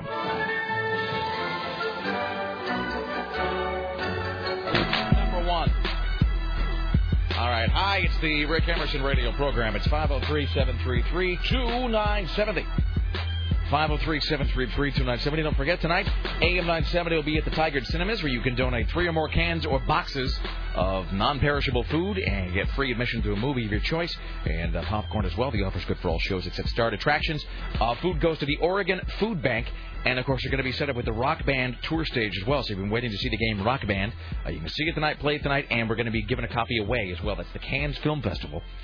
Tonight, featuring a preview of the new game Rock Band tonight at Tiger Cinemas. I'm just going to read this one email, then we'll go to the Ministry of Truth, just as a little bit of a callback. We were, in the beginning of the program, having a discussion about the water that comes out of the bathroom tap when you're on an airplane. So this will, I think, put a capper on the whole thing. Rick, I do maintenance for a major airline which will remain unnamed.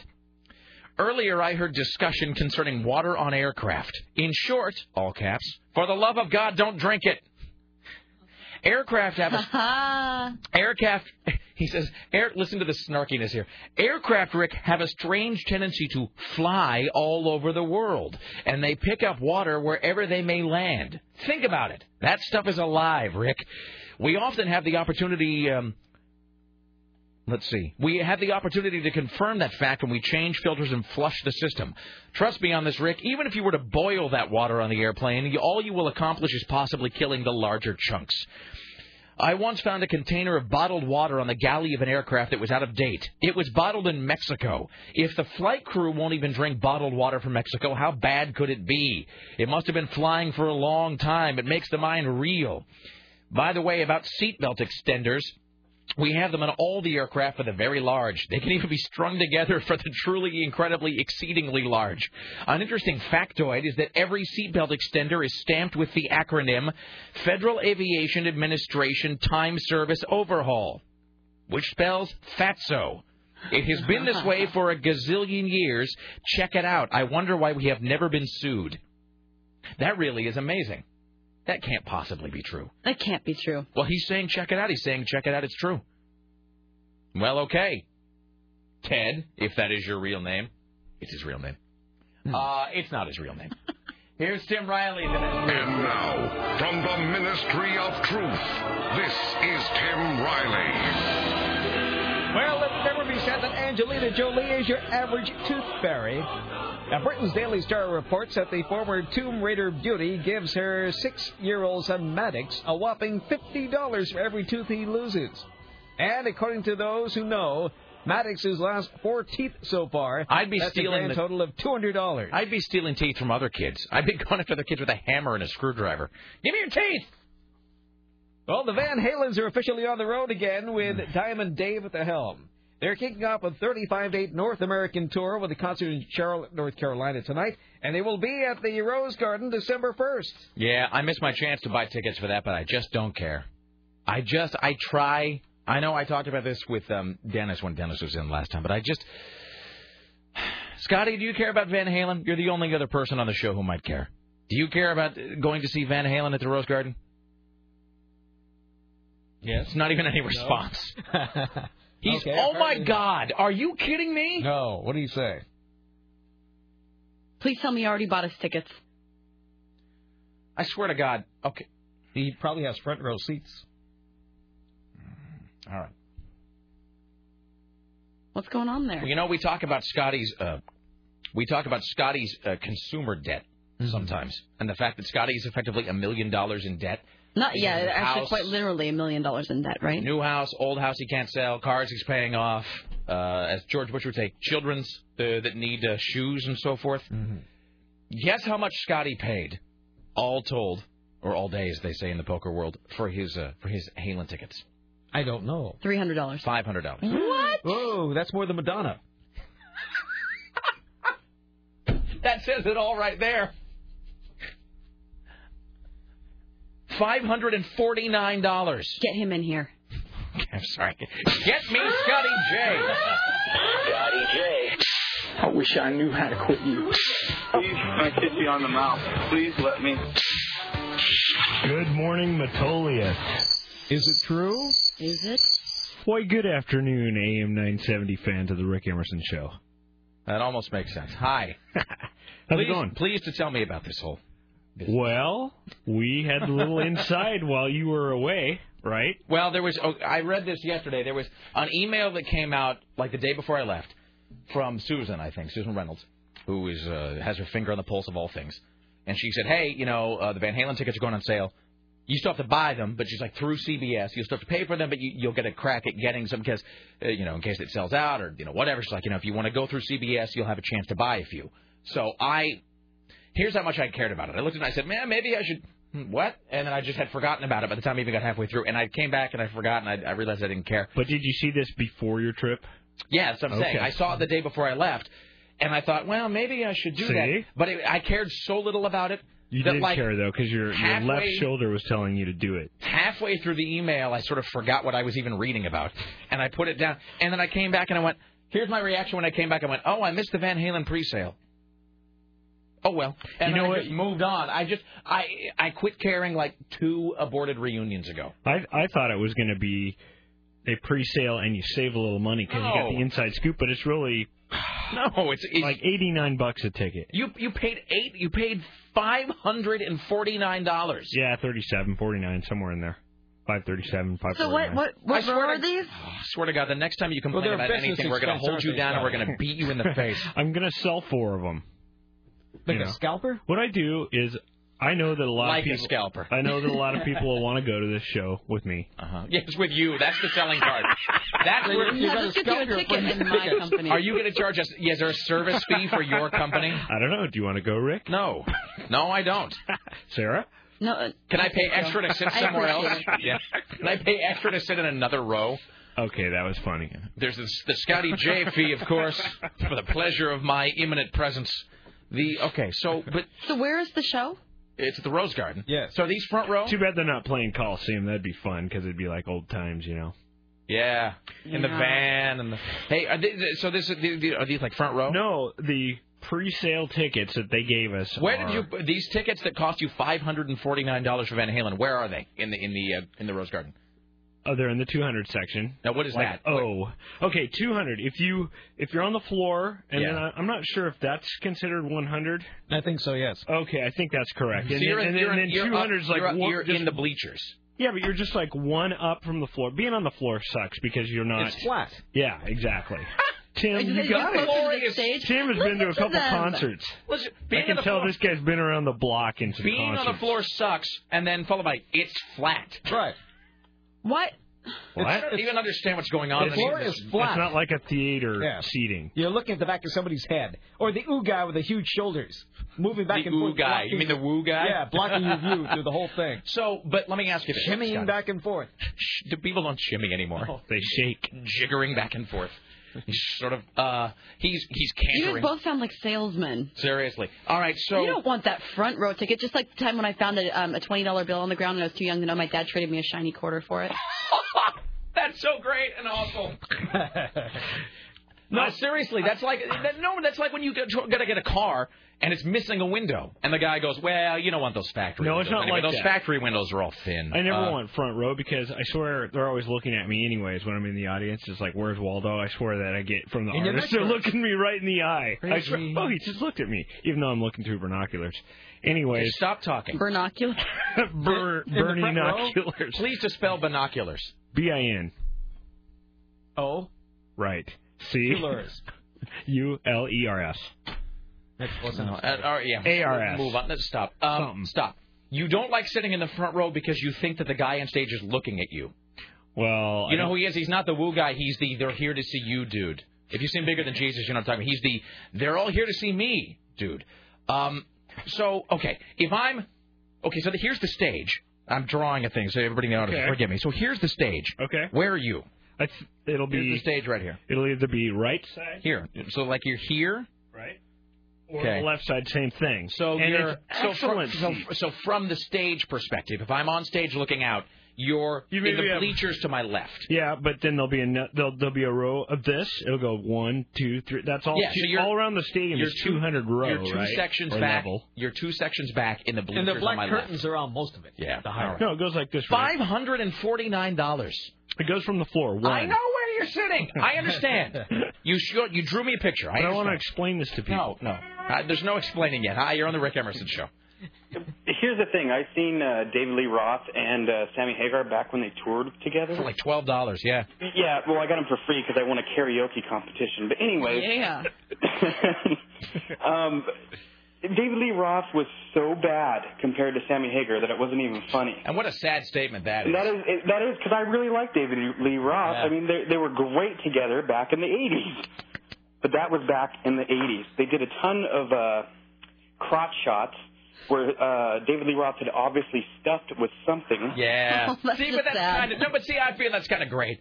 If I was a guy like David Lee Roth, I would overstuff just to make it like really obvious. I would put like the most massive gourd in the leg of my look at this, and then just constantly shove it at the audience just to be like kooky. You know, the thing is, I don't even like Van Halen that much. I just like David Lee Roth. That's my thing. Then why not see him? Even though he can't sing, it's still a fun experience. That's the whole idea. Because I just don't. Because you paid $549 for that. I'm gonna sell him. That's why I'm not going. I'm gonna eBay him. Yeah. All right. Thank you, sir. Yeah. All right. Hi. You're on the Rick Emerson Show. Jesus Christ. Hello. hey, I don't give a crap about Van Halen, but I'd be happy for Scotty to give me one of those tickets and then wear something low-cut, bring him drinks all night, and drive his drunk ass home. Maybe she'll bring you a whiskey for a ticket. See, the tickets are already starting to pay off. People are calling in. I mean, it's unbelievable. Oh, sad. Are you going to pay the Scotty? Keep in mind, I don't want to buy one of those awful things, and until you just said that David Lee Roth thing, I couldn't have told you anyone in Van Halen or anything they sang. I don't care. You're not going to pay the Scotty J service fee for the pleasure of his company? Scotty J will be paying my service fee for the pleasure of my company. That's how we Scotty roll. J pays to play. That's the way it is. And he rhyming. pays very well. Quit talking like that. He likes to rhyme things with his own name. Scotty J likes to rhyme with J. All right, excellent. Thank you. Scotty J rhymes with pay. But you doesn't have to call me Johnson, all right?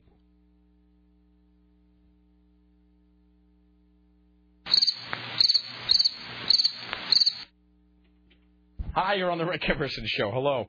I was just calling to say the 200 level is 2 rows up from the floor. Yeah. He was saying it's right after the floor. It's the 100 level. He's deluding himself. Okay, I thought the floor was 100. No, the floor is the floor. Yeah, you're 1 row from the top, so that's an expensive ticket to $549. Yeah. They're not that Thank bad. you. All right, thank you. In fact, I prefer being in the 200 section. I've done it many a time. We were in the 200 it's close section. to the beer gardens and everything else. No, we were in the 200 level section for My Chemical Romance, and they were about. And they were ants. They were ants. No wonder why I swear they're looking at me through the $549. Maybe your binoculars are blinding them. You're looking through the wrong end. All right. Well, have fun with that, Scotty. I will. Yeah. When is that coming up? December 1st. All right. Wow. Yeah. It's way in advance. Let's see. Oh, I got to get rid of these Donald Trump tickets at some point. Speaking of tickets and things. Here goes Scotty J, ladies and gentlemen. And then Tim Riley vanished at some point. He'll be back, though, 4, 5, 6, and 7, top of the hour, all the way through like us. All right. Yeah, just remember that the next time he's carping about, about something. No, he's not allowed to complain about anything. Seriously. You've seen his car. And his $549 Van Halen tickets. There's just no way. I wouldn't pay a tenth of that. I bet Scotty would be a lot of fun to go to a concert with, though. Oh, I think so, probably. Yeah. Because he would, he'd be blind drunk by the time the opening band was done. I mean, before they even came on. Just like when we all went to see Kiss, and Delane and I kept drinking those 40-ounce beers that they were selling at the Clark County or what is it? Theater. Do I remember that? I guess maybe. I remember you drinking. Oh, I do remember that actually. Yeah. I'm confusing that with something else. I do remember that. And then on the way home, you guys were all drunk and screaming songs from Labyrinth. Wasn't that night? Yes. What was the song? You don't have to sing it, but what was the song? You were all like, la, la, la, la, in the backseat of the car, like some Labyrinth song really loud? Oh, there are many Labyrinth songs. What was the one you were singing? Do you even remember? I don't remember. Because it was all of us and Brad and Laura and Dennis, and we were all piled into whatever, and you and Delane were in the back. And then on the way home, you just were so drunk, and you were singing songs from Labyrinth at the top of your lungs in a small, confined car with the windows rolled up, where it was just became the loudest thing on earth. It was kind of great, actually. All right, we should take a break here. Come back. We'll wrap it all up after this. Like us, it's at 3. Don and Mike at 7, et cetera, so on and so forth. You stay there. It's the Rick Emerson radio program.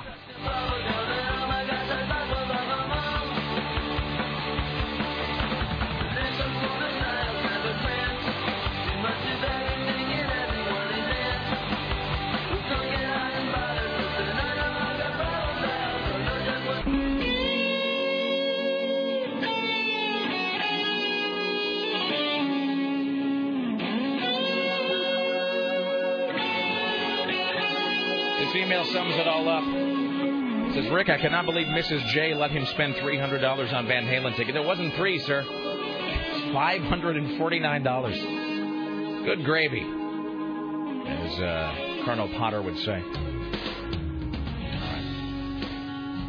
All right. How long do we have until the closing music starts? About 15 seconds. All right. Oh, we didn't do the other Halo 3 giveaway. That means we have to do 2 tomorrow. So tomorrow, 2 copies of Halo 3 will we be giving away. That is tomorrow. Also, Aaron Geek in the City Duran joining us in the studio tomorrow, I believe, with a review of Into the Wild, the new Sean Penn film. What else? Well, that's it. Other things happening tomorrow as well. I forget what. Anyway, so there you go. Halo 3 tomorrow. Aaron Geek in the City Duran tomorrow, and whatnot. Rick Emerson Show produced today and every day by the lovely and talented Sarah X. Dillon for AM 970 Solid State Radio. In the newsroom, it's Tim Riley. The PA is Scotty J. The gatekeeper is Dave Zinn. Our thanks to CNN radio correspondents Bob Costantini and James Roop. As always, my friends, don't let the bastards grind you down. Thank you for listening. Be safe. Watch out for snakes. See y'all tomorrow. Like us next. Bye now.